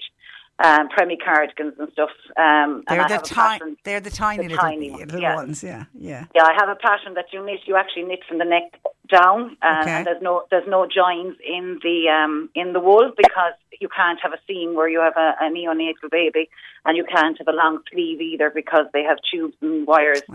And then we're also doing those octopuses that have the 8 tentacles that you put it next to the baby on the neonatal, and instead of pulling at the wires, which they do seemingly, they pull at the octopus, and they're not pulling out their wires, because even though they might be very small, they can pull out the wires that they're connected up to. So well done. You're doing fantastic work. Are you always open to new members? Oh, we are. Yeah. They contact Pauline Noonan O'Grady at Lakela or leave a message, and she'll come back and. Everyone's welcome. It's Zoom. Like you could have thousands on it. Yeah, you could. You could. And I love the fact now that you've for those of you that never met in person except on Zoom, that you've met up again. Was there anybody looking at somebody? God, you're taller than I thought you'd be. There was a bit of that. Like you recognise, you know what I mean. You'd recognise the face, but all you were seeing from the chest up, if you know what I mean. It's fantastic. And my other question to you is: it all women? At the moment it is, but it doesn't have to be. Any man out there good with the old knitting needles or like to take up knitting? There's a few of them went through school and they learned knitting along the line. They did, you're right. You're right, they did. Listen, it was a joy to speak with you, Greta. Good luck with the North Cork Knitters group. And what day did you say it's going in the library on? Next Tuesday. Next Tuesday, okay. We'll keep a lookout for that for I'm people sure in if Mattawa. people contact the station, you can put them in touch with me and I'll put them in touch as well. Yeah, and especially if anybody's got those boxes for the Alzheimer, for the memory boxes, if you could pass them on, that would be great. Listen, thanks a million, Greta. I appreciate that. Thanks. Stay safe. Bye-bye. Greta Hickey there from the North Cork Knitters Group. It sounds like a fun thing. And actually, when Greta mentioned about people learning to knit, I don't know if it happens now, but there was a time where boys in certain schools were taught how to knit. I think it was more mixed. If there was a mixed class and the little girls were learning to knit, sure, why not let the little boys learn to knit as well? I don't know how many of them carried it on into adulthood, but it just reminded me when I was talking about school, I got some emails in from people who are organising reunions that have asked me to give a mention to them. There is one going on. This is from St. Coleman's College, the Past Pupils Union in Fermoy, to say that they are hosting a 20-year reunion dinner. Now, obviously, they weren't able to hold one last year, so they're holding a 20-year reunion dinner for the 2 years. So they're looking for people who were in the Leaving Cert class of 2000 and 2001 at St. Coleman's College in Fermoy. They are hosting an event that's happening this Friday. Is this Friday the 20th? No, this Saturday the 20th. The evening will start with Mass at the college at 6:30, and then they're going to the golf club for dinner. The numbers are obviously being restricted because of COVID, but they're trying to reach out. They've done their best. The only addresses they had for many of the classmates was the original addresses. They're hoping obviously that there's family members still at those original addresses, but they're all also conscious that they might be missing some of the pupils. So anyone who did a Leaving Cert in St. Coleman's College in Fermoy, the Leaving Cert class of 2000, the Leaving Cert class of 2001. They're trying to get the word out, and you can find out more details on St. Coleman's College PPU Fermoy Facebook page. And then I had an email in from Pamela to say she's organising a class reunion for next year for those who attended the Convent of Mercy in Skibbereen any time from 1973 to 1975, so kind of a 5-year span, 1973 to 1975. If any of the girls are listening, would you contact Pamela, please? Now, her email address is jimpamclark@yahoo.com, and we also have Pamela's mobile number, which is 086 359 2992. That's a shout out for a class reunion that is just been... They're in the early stages of it, trying to get the girls together. If you were one of the girls at the Convent of Mercy in Skibbereen from 1973 to 1978, please make contact with Pamela in advance of that class reunion for next year. You're listening to Cork Today on replay. Phone and text lines are currently closed. Thank you to Yvonne, who has sent me in a little video of what that fidget muff that Greta Hickey spoke to us about from the Knitters group, and they're making them for the Alzheimer's Society and for the daycare centre, and they're putting them into memory boxes. And it's such a clever little thing. It's like the hand knitted little muff that we will remember from our childhood. I don't know if children today, if you can even buy muffs. I remember I had a very elaborate muff. It had come in one of the parcels from England, and it was fur. Oh my God, I thought it was the bee's knees and the cat's pyjamas with it, and it kept your hands lovely and warm. But these are specifically made for people suffering from dementia, and they can put their hands into it, and there's all different little bells and different little textures that they can feel. Really, really clever. I'd never heard of it before until Greta mentioned it. Thank you, Yvonne, for sending in that. And actually somebody else was on with a suggestion for Greta, who said, Jim in Ballincollig, this isn't a bad suggestion. It says, tell Greta, who is looking for them to make up the gifts for the Alzheimer Daycare Centre in the memory boxes, and she suggested it's an A4 size box that she was looking for. Tell her she contacts the local school, because local schools have a tendency to use a lot of A4 paper, and A4 paper, they come in reams, and the reams are in boxes, which is a clever suggestion. And some of them, don't know if all of them, some of them have lids as well, so that's not a bad suggestion, Jim, if Greta wants to get on to local shops. Thank you for that. And we have an update for you. When I mentioned at the top of the programme that a listener was on to say that they were driving over the Cork-Kerry border, they were heading back to Killarney recently, I think it was this week, and they got stopped. There was a big sign up saying census, and the Gardaí were out and everything, and they had to stop, and the driver of the car was asked some questions like, where are you coming from, where are you going to, and they looked for the person's air code and then sent them on their merry way, and they didn't know what it was about, and then as soon as I mentioned it, John Paul said he got a flurry of calls from people to say they were stopped heading to Kerry as well, and nobody could find out for sure what it was. And the fact that the word census was clearly on the road, the checkpoint where people were being stopped, we were thinking, could it have something to do with the Central Statistics Office, because they are the ones who run all of our national census. So we got on to them, and they said straight away, absolutely nothing to do with us. But a lovely gentleman, I don't have a name on him, but a lovely gentleman working in the CSO office said to John Paul, leave it with me and I'll check into it and I'll get back to you. And he duly did. And he's come back to tell us that that particular census is being operated by the Kerry National Road Design Office, and the Gardaí who were stopping people would have been Gardaí based in Killarney, and they have that census sign up. So they're kind of conducting their own census. What they're doing is they're undertaking a survey of where somebody originated from and the destination for all of the journeys that are passing through. I don't know if it's on a specific day or if they're doing it over a week or over a month or whatever. And the idea is that they're trying to gather up as much information as they can to find out what roads are used the most, and therefore what roads are going to need further improvement because a lot of people are using it. And it's happening, it seems, on many routes throughout Kerry at the moment. It wasn't just the particular road heading over the border, heading out to Killarney. They're doing it. So I'm assuming that it's come from the Kerry National Road Design Office. It's to do with the Kerry County Council. So it seems to be very proactive, does it not, on behalf of the council there, trying to find out what roads are used the most, and because of that, trying to find out what roads will need additional work. Could we do something similar here in Cork? I hear you cry. 1850 333 103. Lots of texts coming in to do with COVID and the new restrictions. And firstly, just to a couple of people, including somebody who sent in a text saying, Tricia, you need to isolate with that cold, you're deteriorating badly. And John Paul said that when I started the programme, he got a few calls in as well. Just to let people know, it isn't COVID, and how I know it isn't COVID, I went for a COVID test along with Marsha on Sunday, and we both got our results on Monday, and they were both negative. It's just some kind of, with Marsha, I had to bring her to the doctor yesterday, bless her heart. She's tucked up in bed, happy out with herself. She's on an antibiotic, so all of her sinuses are infected.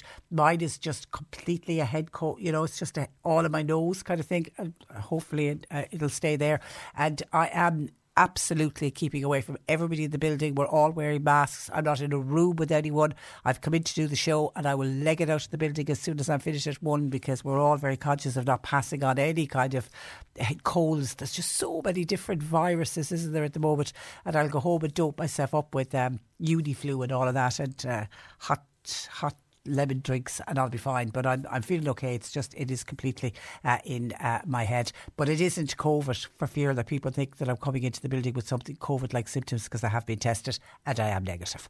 Okay, and just on COVID, there's been one of our listeners has been regularly texting us because her daughter ended up very, very unwell with COVID and ended up in ICU. And at one stage she contacted us to say, would you say prayers, because at one stage it was really touch and go. She didn't think her daughter was going to make it. And I told her to keep in contact and let us know how her daughter was getting on. And in fairness to the woman she is, every now and again I get a text from her. And lo and behold, didn't I see a text pop in today to say that her daughter continues to improve, because we know that she came off ventilation and she came out of ICU, and she's continuing to improve. She's getting stronger every day. day. The walking is bad at the moment. Obviously, she's been on a ventilator for quite some time, and there's all the muscle tone. You've got to re-educate your muscles again to learn how to stand and walk.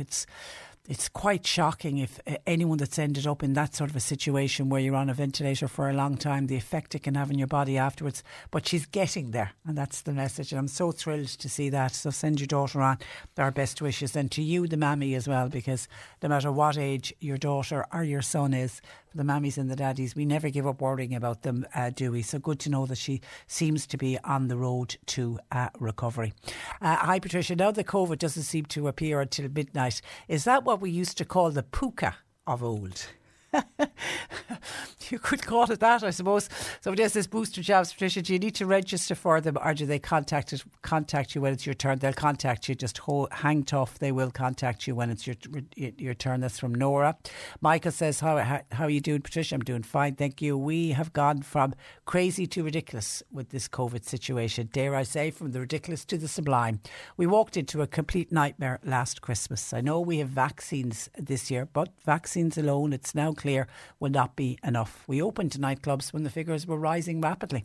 The dogs on the street knew that the figures would fly up, and they have. At the rate we're going, we're heading for a full lockdown. They can call it whatever they want, but that is what is going to happen as sure as night follows day. Sadly, those of us who have tried to do our best all along will suffer again for those who just threw caution to the wind. And yes, you're so right. The basics have slipped in so many ways, says Michael. Well, all we can do as individuals, Michael, is look after ourselves and our loved ones, and let us all keep up the basics and keep yourself as safe as you can. And if you go into a situation where you feel unsafe, just walk on by, just move away. Hi, this is on the restrictions, saying I need to go out. I'm fed up of being stuck in. Enough is enough. If people don't want to go out, that's fine. Let them stay at home. But I want to be able to go out. And someone else says, why is the hospitality sector always been targeted? And here they're being targeted again. Remember, clubs were closed for such a long time, and COVID cases were still there before they reopened. Why are they being targeted again? Hi, I have said it. Oh, this is on the listener when I said about going in somewhere and people weren't wearing their masks, and I was saying point it out. We should be pointing out these things. And it's not always easy to complain or when something is wrong, but it's the one way that things might change. And I said, the listener was saying they were in a shop and they saw 3 workmen go in without masks, and then they were in the shop only recently, yesterday I think, and there was 2 teenagers in there with no mask on, and I was saying point that, because the person was saying they'll never go back into the shop again, and I was saying give the shopkeeper a chance and point it out. And this listener was back to say, I did. I said it to the staff and I was ignored by them. The owner was actually on the phone close by, and he must have heard me also. Okay, well, you tried your best. I suppose there's not a lot more you can do than that. Hi, Patricia. If I go in anywhere and they ask me for my COVID certificate, that's not a problem. But if they ask me for photo ID, I could be in a bit of trouble, because all of my medical history, including my COVID certificate, doesn't match anything that I have with my photo ID. And the reason for that is that when I got married, I decided to leave all my medical history as it was in my maiden name. So I'm only hoping if I go in for a cup of coffee that they don't ask for the photo ID. I'm in my late 50s. So I won't be going to any nightclubs anytime soon. You can actually get the name on your COVID cert if you want to go to the bother. You can get the name on your COVID cert changed to the name that's on your photo ID, but I'm sure if you present and your photo ID is you and the same Christian name is on it, and you explain to whoever's questioning it. But if you really want to be doubly sure, you can change the name. It's a very simple, you can do it online, very simple procedure, because I had to do it with Marsha, because her actual name that she's christened is Maria, but we call her Marsha, and she was born Maria. But in Belarus, all Marias are called Marsha up to a certain age, and we decided then just not to change it, and so that's her name. But she's Maria on anything official, and I just got it changed, and it was a very simple procedure. And within 2-3 days, I think, I had the new email out with Maria on it, and I did it just on the off chance that we might be flying somewhere, and I wanted it to match her passport. Not that we've flown anywhere or will be flying anywhere soon for sure. 1850 333 103. Some of your WhatsApps coming in to us. Hi, Patricia. Would Regina Doherty take a drop in her salary? Now, this is with regards to Regina Doherty, the Minister for Social Protection, and what she said yesterday when she was asked about the pub payments is gone for people who'll be losing their jobs this weekend, with the nightclubs being forced to close and the nighttime trade. Certainly people will be losing their jobs and they'll just have to go on the basic social welfare, job seekers. And she was asked, could they not go, would you not reintroduce the pub payment even for that industry? And she said no. And she said, sure, there's loads of jobs in other industries. They can get a job somewhere else. There's loads of vacancies. Well, Anne says, I thought that was a very insulting remark that she made to the good people of Ireland. The government have lost the plot. Closing early is only going to cause more house parties. What's the reasoning behind it? If people are going to get COVID, they'll have picked it up well before midnight. It's like the princess and the slipper. Kind regards. I've heard so many people refer to it as that's the Cinderella clause. Thanks for that. Stay safe, Anne. Catherine says, Patricia, people are gone so angry over this COVID coronavirus. They can't see that whether you're vaccinated or unvaccinated, you can still pick it up and still transmit COVID regardless, and you can still end up in hospital. The virus isn't choosy as to who gets the virus. Everyone should be responsible for their own health and get on with their life as best they can, says Catherine. And you're right, if you're vaccinated or unvaccinated, you can still pick it up, but you have the added protection that if you're vaccinated, there's less chance of you getting very unwell or ending up in hospital or ending up in ICU needing a ventilator or possibly even dying. So you are protecting yourself. But you're right, vaccinated and unvaccinated certainly can pick it up. Denise in West Cork, hi. Patricia, good to hear that you and Marsha are safe and well. Thank you for that. In relation to nightclubs and late bars, I cannot understand the logic of it all. In my mind, it is not a time of the night issue, but simply a close contact issue with other people. If you're in a nightclub, think about it. Anyone's ever been to a nightclub will know you're all on top of each other. You're out on the dance floor, you're all on top of each other. Doesn't matter what hour of the night or day. If it's a nightclub, it's a nightclub, and that is the setting. And no matter what they do with checking COVID certs and all of that, if you're in a nightclub on top of each other, you and someone has COVID, there is a chance that it will be passed on. So Denise fully understands why they've decided to do what they have decided to do. Hi Patricia, there are plenty of jobs out there. Regina Doherty is right, but until the relevant businesses and organisations decide to offer fair wages, everyone will continue to register for benefits instead. Care homes, for example, are finding it so difficult at present to replace staff, but they're unwilling to pay more than the minimum wage to the staff, who in many cases are risking their lives daily by going in and working with COVID patients. They are charging exorbitant weekly rates of over €1,000 to their clients, and the dedicated staff members deserve to be rewarded accordingly. I think a lot of people would agree with you on that for sure. 1850 333 103. Keep your questions coming in for Peter Dowdall, please, because he's going to be joining us in a couple of minutes. If you have a question for Peter, get that into us. When I mentioned insurance in the last hour, we were talking with Michael Kilcoyne of the Consumers Association, and he reckons because of the profits that insurance companies made last year, he feels that motorists were being exploited because many of us, barely drove the car when we were down to the 2 kilometre rule. A lot of people had the cars parked up and walked instead, got out for exercise, then driving. So of course they were going to make a lot of profits last year. Dan was saying, and this is to do with making sure that you ring around, he got a quote for his insurance company, €470. He rang them and said, cancel it, I'm going to go elsewhere. They came back and said, oh, okay, we'll give it to you for €330. Insurance companies are rip-off merchants, particularly to people who have been with them all of their lives, and that's something, Dan, we have heard time and time again. There is no loyalty, there's no financial benefit of being loyal to an insurance company, which is a shocking thing to say. So you do need to shop around or do exactly what you did there. I've heard of so many people doing that, ringing up and saying don't even have another quote, but saying I'm going to cancel that, I'm going to go somewhere else, and suddenly they'll come back. And the thing was, what's really annoying about it is, Dan, if you just accepted the quote and thinking, oh, sure, insurance is going up, I have to pay it, I have to have my car insurance. If you had just paid the €470, that would have gone into the profits of the company. Whereas €140, that's a big, big saving to make. So go you. And then someone else was on to say that their sons, this is a first insurance, God help anyone starting to drive and taking out insurance for the first time, €2,500. And I don't know if it was it's Mammy, I think, is texting here. When they decided to try and shop around and get a better quote, they got quoted €5,000. Isn't that just ridiculous? In many cases, you have young people. We're back to that day. It used to be like this many years ago, and then it kind of stopped. We're back to the stage where we've young people learning to drive and driving for the first time, and they're actually paying more on their insurance than the car that they're driving is actually worth. We are back to that stage again, which is truly shocking. 1850 333 103. John Paul taking your calls. We are looking for gardening questions for Peter Dowdall, please. You can text or WhatsApp 0862 103 103. The C103 Cork Diary. With Cork County Council, where communities and businesses all across the county can get the support they need at corkcoco.ie. Knocknagree Playground Group, they're currently fundraising, and they have an eco room worth €2,000 up for grabs. There are raffle tickets available online at knocknagree.ie, or you can phone Yvonne at 087 945 0997.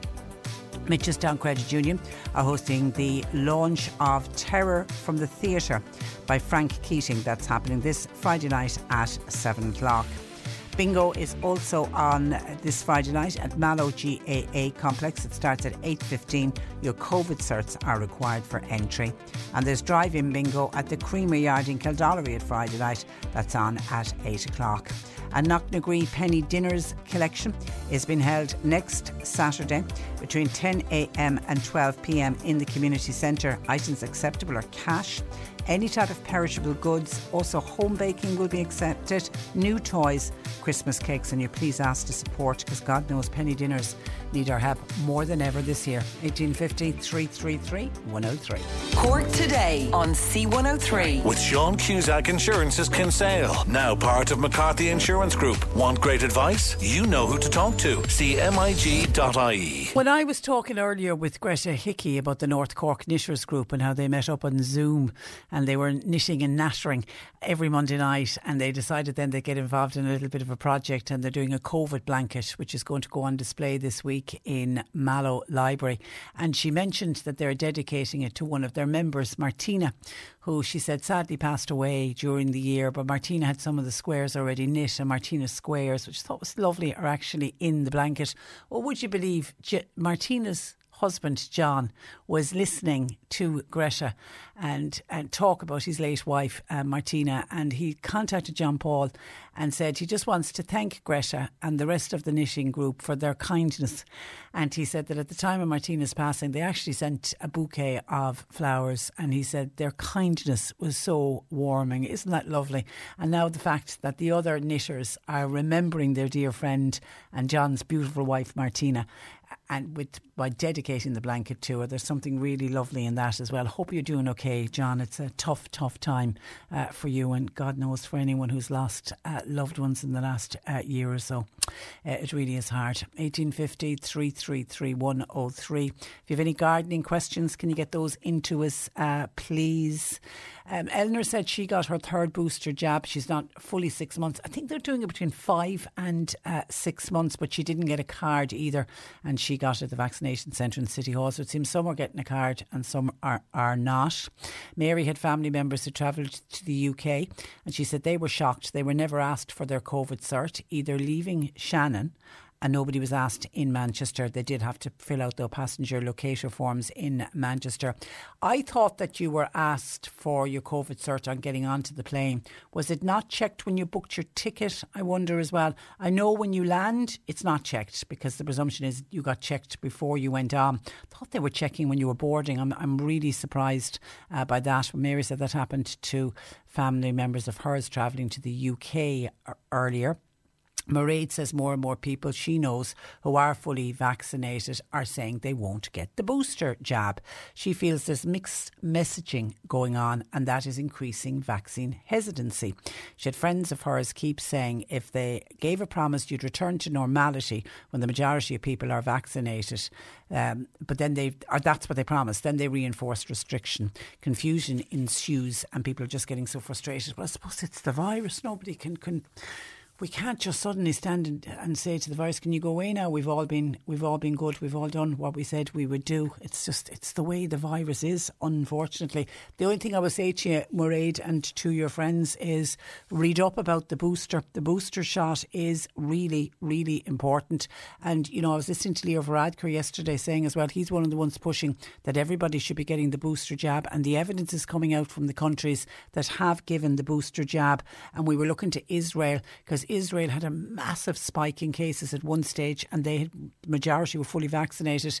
They decided to roll out the booster jab to everybody over 12 and their figures plummeted. They're down to a couple of hundred a day and they'd been well up in the thousands when this other wave began. But the booster jab has certainly suppressed it and they said it was better than any lockdown. And now there is a report coming out from the UK because they're ahead of us on the vaccine, on the booster jabs, and they say the booster jabs give more than 90% protection against systematic infection in adults over the age of 50.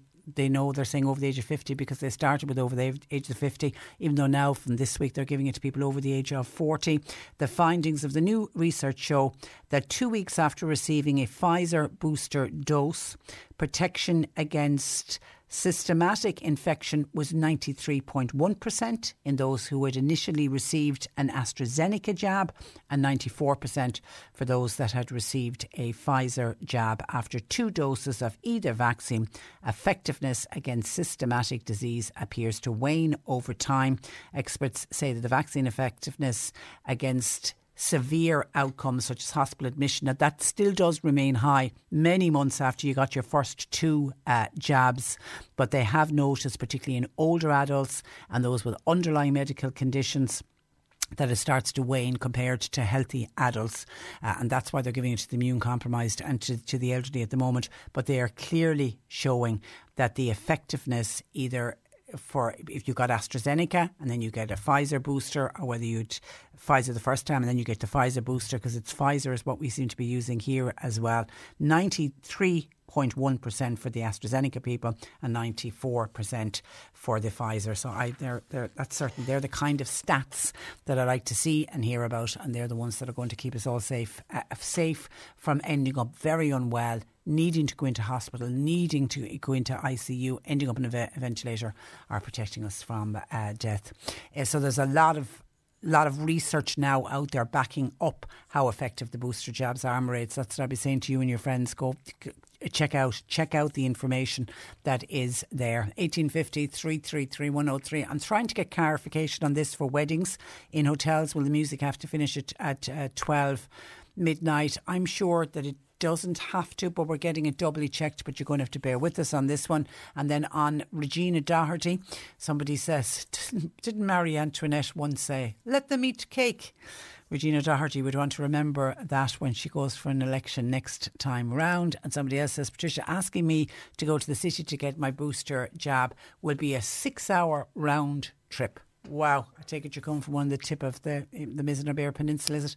1850 333 103. Let's park it there. Let's get Peter Dowdall, our resident gardener, to join us on the programme. If you've got gardening questions, get them into us, please. You can text or WhatsApp to 0862 103 103. Cork Today on C103 with Sean.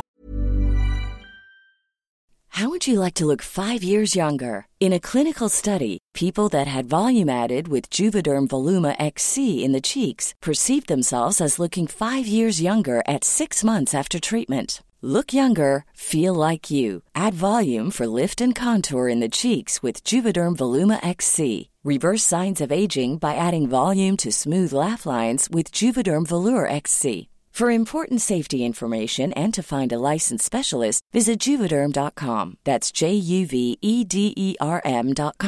Not for people with severe allergic reactions, allergies to lidocaine, or the proteins used in Juvederm. Common side effects include injection site redness, swelling, pain, tenderness, firmness, lumps, bumps, bruising, discoloration, or itching. There's a risk of unintentional injection into a blood vessel, which can cause vision abnormalities, blindness, stroke, temporary scabs, or scarring. Talk to a licensed specialist to find out if it's right for you. When you're ready to pop the question, the last thing you want to do is second-guess the ring. At BlueNile.com, you can design a one-of-a-kind ring with the ease and convenience of shopping online. Choose your diamond and setting. When you find the one, you'll get it delivered right to your door. Go to BlueNile.com and use promo code LISTEN to get $50 off your purchase of $500 or more. That's code LISTEN at BlueNile.com for $50 off your purchase. BlueNile.com, code LISTEN. Hi, I'm Daniel, founder of Pretty Litter. Cats and cat owners deserve better than any old-fashioned litter. That's why I teamed up with scientists and veterinarians to create Pretty Litter. Its innovative crystal formula has superior odor control and weighs up to 80% less than clay litter. Pretty Litter even monitors health by changing colors to help detect early signs of potential illness. It's the world's smartest kitty litter. Go to prettylitter.com and use code ACAST for 20% off your first order and a free cat toy. Terms and conditions apply. See site for details. On Cusack Insurance's Kinsale, now part of McCarthy Insurance Group. For motor, home, business, farm, life and health insurance, cmig.ie. This is the Cork Today replay on C103. Okay, I can see lots of questions coming in for Peter Dowdall, the irishgardener.com, who joins me this afternoon. Good afternoon to you, Peter. Good afternoon, Trish. It's more like a spring day in the garden than it is the end of November, isn't it? Isn't it just unbelievable, and how mild it's been as well? It's kind of, dare I say, unnervingly mild. Yeah, it is. It's glorious to be out, and it's bringing us into December. It's such lovely weather. Yeah, I spent a day in the garden the other day, and you know something? It's actually good. I was exhausted now by the end of it, but it's just good for the soul.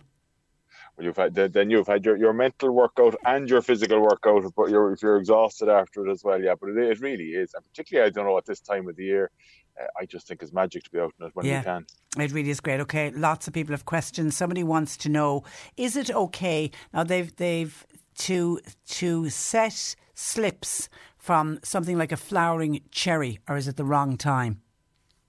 Well, if you're set, like, it depends. If I read the question right, in other words, if you're setting them, then I wonder, are they slips that you took earlier in the year that have rooted? Well, then yes, they can be planted out now, absolutely. However, if you're trying to take slips now, it's the wrong time of the year. However, I can go back on that by saying, depends on your definition of a slip, right? So what most people would regard as a slip or a cutting is something that they would take during the summer, which would be kind of current season's growth, and you take it during the summer season. And then most plants will root away quite easily from that. You can actually, particularly as I mentioned flowering cherry there, you can actually propagate deciduous trees by what's called hardwood cuttings at this time of the year. Now, they're quite different to what we would refer to as a slip, if you like. So you take a cutting of much longer than you would a summer cutting. You take a cutting of about 10 inches in length. The base of it is a node. It should be about as thick as your kind of baby finger. So again, it's this current year's growth. You plunge that in the ground, Trish, about halfway up. The bottom and top should be a node.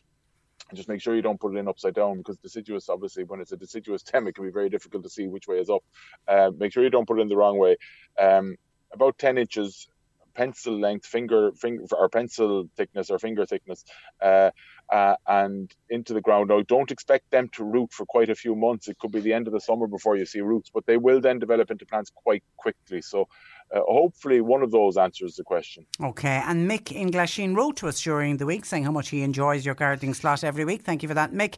And says, would it be a good time to plant tulip bulbs? And also, is it the right time to prune hibiscus as it's gone a bit leggy? with the hibiscus, I'm just trying to think with the hibiscus, they are flowering later. No, I would probably leave well alone on the hibiscus. You can prune it. The fact that it's gone leggy, yes, you can prune it, and you can prune it quite hard, but I would probably wait till the far side of the winter, because we're coming into the winter now, and particularly with the mild temperatures, if we prune it, you might be encouraging some new growth to come, which you don't want coming into the winter, particularly with hibiscus, as they can be a bit tender. So no, leave off on that until I would say early March. And is it the right time to plant tulips? Absolutely it is, 99 years out of 100. And I'd say still yes, actually, for this year. But the reason I'm hesitating is because I find in my experience that tulips will do much better if they're planted after the temperatures drop. So in other words, wait till it gets properly cold after the first frost, but whenever that's going to be. So wait till that and then plant them, because otherwise they might come up a bit too early. They might think that they're in the springtime already with these temperatures. But on saying that, you can't wait much longer, but you still have plenty of time. Okay, and the tulips will be gorgeous when they come up in the spring. Question for Peter, please. Having set conifer trees 3 weeks ago, would it be possible to move them, as I've now realised I've set them too close together? Also, how far apart should they be? Is 2 feet apart okay? The first part of the question, can you move them now? Absolutely. They're only in the ground 3 weeks, so to all intents and purposes, they're not in the ground yet. Their root system hasn't made contact with the soil around them yet, so absolutely safe to move them. In terms of how far apart, I absolutely couldn't answer, because it will depend on the variety. So it'll depend on how wide, depending on what conifer tree, if you like, was planted. I don't know is the short answer. A quick search online with the variety of what you've planted should answer you quite easily, though. Okay, Dennis, listening to us in Oxford in the UK, has actually sent on a photograph of the plant to say, I planted this flowering plant, syringa. Now, to me, it looks like a lilac. That's what it looks like. It's Is it the a lilac? term for a lilac. Thank you very much. Dennis said it never flowered. Any suggestions? Planted it last year. If it's only last year, then it's just patience, Dennis. I would say give it time. It will flower. They like a sunny position. Feed them in early spring with a good rich seaweed feed or an organic tomato feed. That will promote flowering, but they will take a couple of years to establish. And one thing to bear in mind is don't prune them. So plant them somewhere where they shouldn't need to be pruned, where you can let them get as big as they want. And they can get quite big now. You'd certainly allow 3 meters in height and probably the same in width. You won't harm them by pruning them, but what I find is if you prune lilacs, they'll give you lots and lots of new green growth and foliage, but less flowers. So the more you prune them, the less they'll flower, which is kind of interesting enough in that it seems unique enough to syringas or to lilacs. But in answer to the question, don't prune them. Feed them in the spring with a high potassium and high phosphorus feed. And then I'm afraid the golden word in gardening is patience. Yeah, and they're gorgeous. I'm a big fan of lilac trees. Hi, Peter. Is it normal that my daffodils are starting to grow? Thanking you. That goes back to what we just mentioned a few minutes ago with the tulips. Yeah, it's the high temperatures. It's not abnormal. It's not that unusual that we get a mild November, but I do think we'll pay for it. So it's not that abnormal. The worst thing that'll happen is they'll flower early, but that's all. I mean, they'll be fine even if the frost comes at this point, or if they're a few inches above the ground and we get snow or frost, they'll be fine. They'll be absolutely fine. It'll just put them back a bit. Okay, something called a winter. Is it heliotrope? Heliotrope, yeah. It's creeping across the garden. What can I do? Says a listener. Very little. You know it definitely if you see it, Trish. It's everywhere. It's a very invasive plant. It's actually a very pretty flower if you can learn to love it. It's a tug of a weed. And the flower, when it does flower in late winter, early spring, is very important to the bees at that time of the year. But it's one of these invasives that we're never going to get on top of, if you like. So I suppose we need to learn to accept that in the first instance. One thing I have found is that it doesn't tend to be a problem in lawn areas. So in areas that are being mowed or trimmed frequently, it weakens it and it just will not grow there. But in other areas where the ground isn't being worked or isn't being turned or isn't being mowed, it's just a question, I'm afraid, of there's no magic wand for it. It's just a question of staying on top of it, keep digging it out, keep cutting it back, keep weakening it, you definitely know it, Trish. It's got a kind of the round leaf. It grows about 8 inches off the ground. and it's got this lovely white flower, as I say, in late winter, but it's all over roadsides or wasteland. You see it everywhere. But in terms of it getting into your garden, as I say, there's no magic wand for it. It's just a question of staying on top of it by digging it and cutting it back. Okay, somebody said, I did some lasagna planting of bulbs. What's lasagna planting?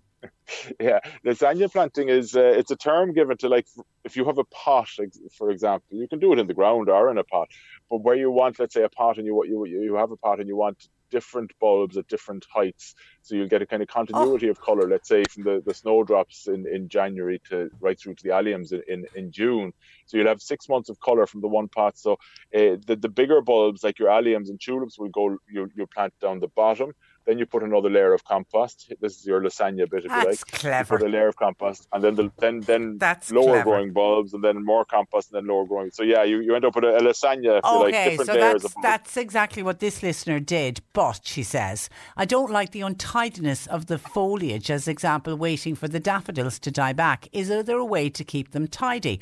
Or am I better off just swapping out the pots? Am I too late to do it this year? And by the way, they were a mix from Peter's own bulb selection. There you go. They're your own bulbs. Well, thank you. Thank you very much. Yeah. No, you're not too late to do it this year, is the first instance. The only thing is supply, of course. I've never seen anything like the supply issues in the world of gardening that we've seen this year. I suppose several industries are saying the same thing. The whole world was sent home to go gardening about a year and a half ago. So everything in the world of gardening is scarce. So it's not too late to do it if you can get them. And I suppose, yes, a blatant plug for the irishgardener.com. We do still have some bulbs left. In terms of the untidiness, like when the daffodil leaves are dying back and you want to enjoy the tulips, that's nature, unfortunately. There's very little you can do about it. Well, sorry, there isn't very little you can do about it. You could just cut back the daffodil foliage when it's dying off, so it doesn't look unsightly with the tulips. But that's not good in the long term. You'll get away with doing that once, but you won't get away with doing that every year, because the nutrients from that foliage need to go back into the bulb. So if you just want to do it once and then plant the bulbs out into the ground afterwards and let them do their own thing, fine. But if it's something that you want to do every year repeatedly, I would say individual pots for individual varieties, yes. Okay, Tim says, could you please ask Peter what he would recommend as a nice hedge? I'm planning to plant a bare root hedge soon, sunny position, 30 feet long. Thinking maybe privet, hornbeam or beech, but would welcome Peter's suggestions. Well, I love all three of them, actually. Beech hedge is probably my favourite of all. It's the one, it's not to everybody's taste, but it's that one that's got this lovely russety winter colour at this time of year. It kind of goes chocolate brown, lovely winter look. Hornbeam is the same. It kind of goes more yellow than brown. But it's also a lovely one during the winter months. And then you have the privet, which is another one that I adore. It's an old-fashioned one, the ligustrum. You have the green or golden privet. I might go to. It's hard to say, give a definite answer depending on where you are, without knowing where it's been planted. But privet is a lovely one because it does have lovely flowers, very important for bees, nice scent off it. The only thing with the privet is it's what we call a semi-evergreen. So depending on how severe the winter is, it may or may not lose its leaves. Like certainly up at the moment they'd be in full leaf, but if we do get a severe winter, they will lose their leaves. The beech and hornbeam, of course, are also deciduous, but they will hold their dead leaves on the hedge until the new leaves emerge in the spring. So I'm kind of not coming down on one of the three. I'm saying I think any one of those three, depending on the situation, would be a lovely hedge. They're all good. This one may be smiled from Ashley. Question for Peter, please. My friend gave me a peony rose and it looks dead in the ground. Does it die back and regrow, or do I need to discreetly replace it? Don't dream of discreetly replacing it. No, it's absolutely what they do. They die back at this earlier in the year, but they're what's called a herbaceous perennial, and all that term means, Trish, is a plant that will come on every year, but the herbaceous bit means it dies back completely for the winter. So all the life in the plant is underground at the moment. So it can look dead. It can look dead as a doornail, but be confident that your friend's present will come back to life next spring. So no need to discreetly replace. They are stunning when they're in full bloom. Magic. Yeah, really lovely. The colour of them is great. Dick wants to know about his crocuses. He set them in pots. Should they be outdoors now? Oh, absolutely. Yeah, they should be outdoors all the time. You wouldn't even start them indoors. You won't do any harm. but there's absolutely no need to. They're an outdoor plant, so yes, outside. Okay, and am I still okay to plant Mount Brescia bulbs now? You are if you want to. Yeah, you are. And just with the Mount Brescia and with the crocus, like, don't be scared of planting things outside that should be outside, and don't be scared of the frost or snow. They'll all be absolutely fine no matter how cold we get. The reason I kind of chuckled when I said if you want to with the Mount Brescia is because it's a beautiful orange flower, but it is an invasive or kind of wildflower. I love it in the countryside. I love it on the hedgerows and ditches, but I'd be slow enough to introduce it into an actual domestic garden because it can take over. But there are cultivated forms of it which will be much better behaved in the garden, if you like. Okay, all right. We're going to leave it there. I can see there's still loads of questions. But listen, Peter will be back with us again next week, where we'll wrap it up for today. Thank you for that, Peter. Have a lovely week. And you, Trish. Thanks a million. We'll talk again next week. That is Peter Dowdall, theirishgardener.com. A reminder to you that C103's next big giveaway is coming, and we've got your Christmas covered with this one. You can get all the details tuning into the breakfast show with Ken Tobin from next Monday morning at 8:15. That's only on C103, but believe me, we're trying to do our very best to have Christmas covered for you with our next big giveaway. And actually, talking of Ken on the breakfast show, he is giving away smart speakers right across this week. You simply identify the smart song of the day, and then you text or WhatsApp your answer, and you could win one of these cool new smart speakers. So make sure you're tuned every day to Ken on the breakfast show for your chance to win Ken's smart speaker giveaway. Only on C103. We had great fun giving those smart speakers away before, so more chances to win them with Ken. Okay, that's where I do have to leave you. Thanks to John Paul McNamara for producing. Nick Richards is with you for the afternoon. And we'll be back with you tomorrow morning at 10. I'm Patricia Messenger. Good afternoon. Cork Today on C103. With Sean Cusack Insurance's Kinsale, now part of McCarthy Insurance Group. They don't just talk the talk, they walk the walk. CMIG.ie. Here's a cool fact. A crocodile can't stick out its tongue. Another cool fact, you can get short-term health insurance for a month or just under a year in some states. United Healthcare short-term insurance plans are designed for people who are between jobs, coming off their parents' plan, or turning a side hustle into a full-time gig. Underwritten by Golden Rule Insurance Company, they offer flexible, budget-friendly coverage with access to a nationwide network of doctors and hospitals. Get more cool facts about United Healthcare short-term plans at uh1.com. When you make decisions for your company, you look for the no-brainers. If you have a lot of mailing to do, Stamps.com is the ultimate no-brainer. Use the Stamps.com mobile app to mail everything you need to keep your business running with up to 89% off USPS and UPS. Make the same no-brainer decision as over 1 million other businesses with Stamps.com. Use code PROGRAM for a special offer. That's Stamps.com, code PROGRAM.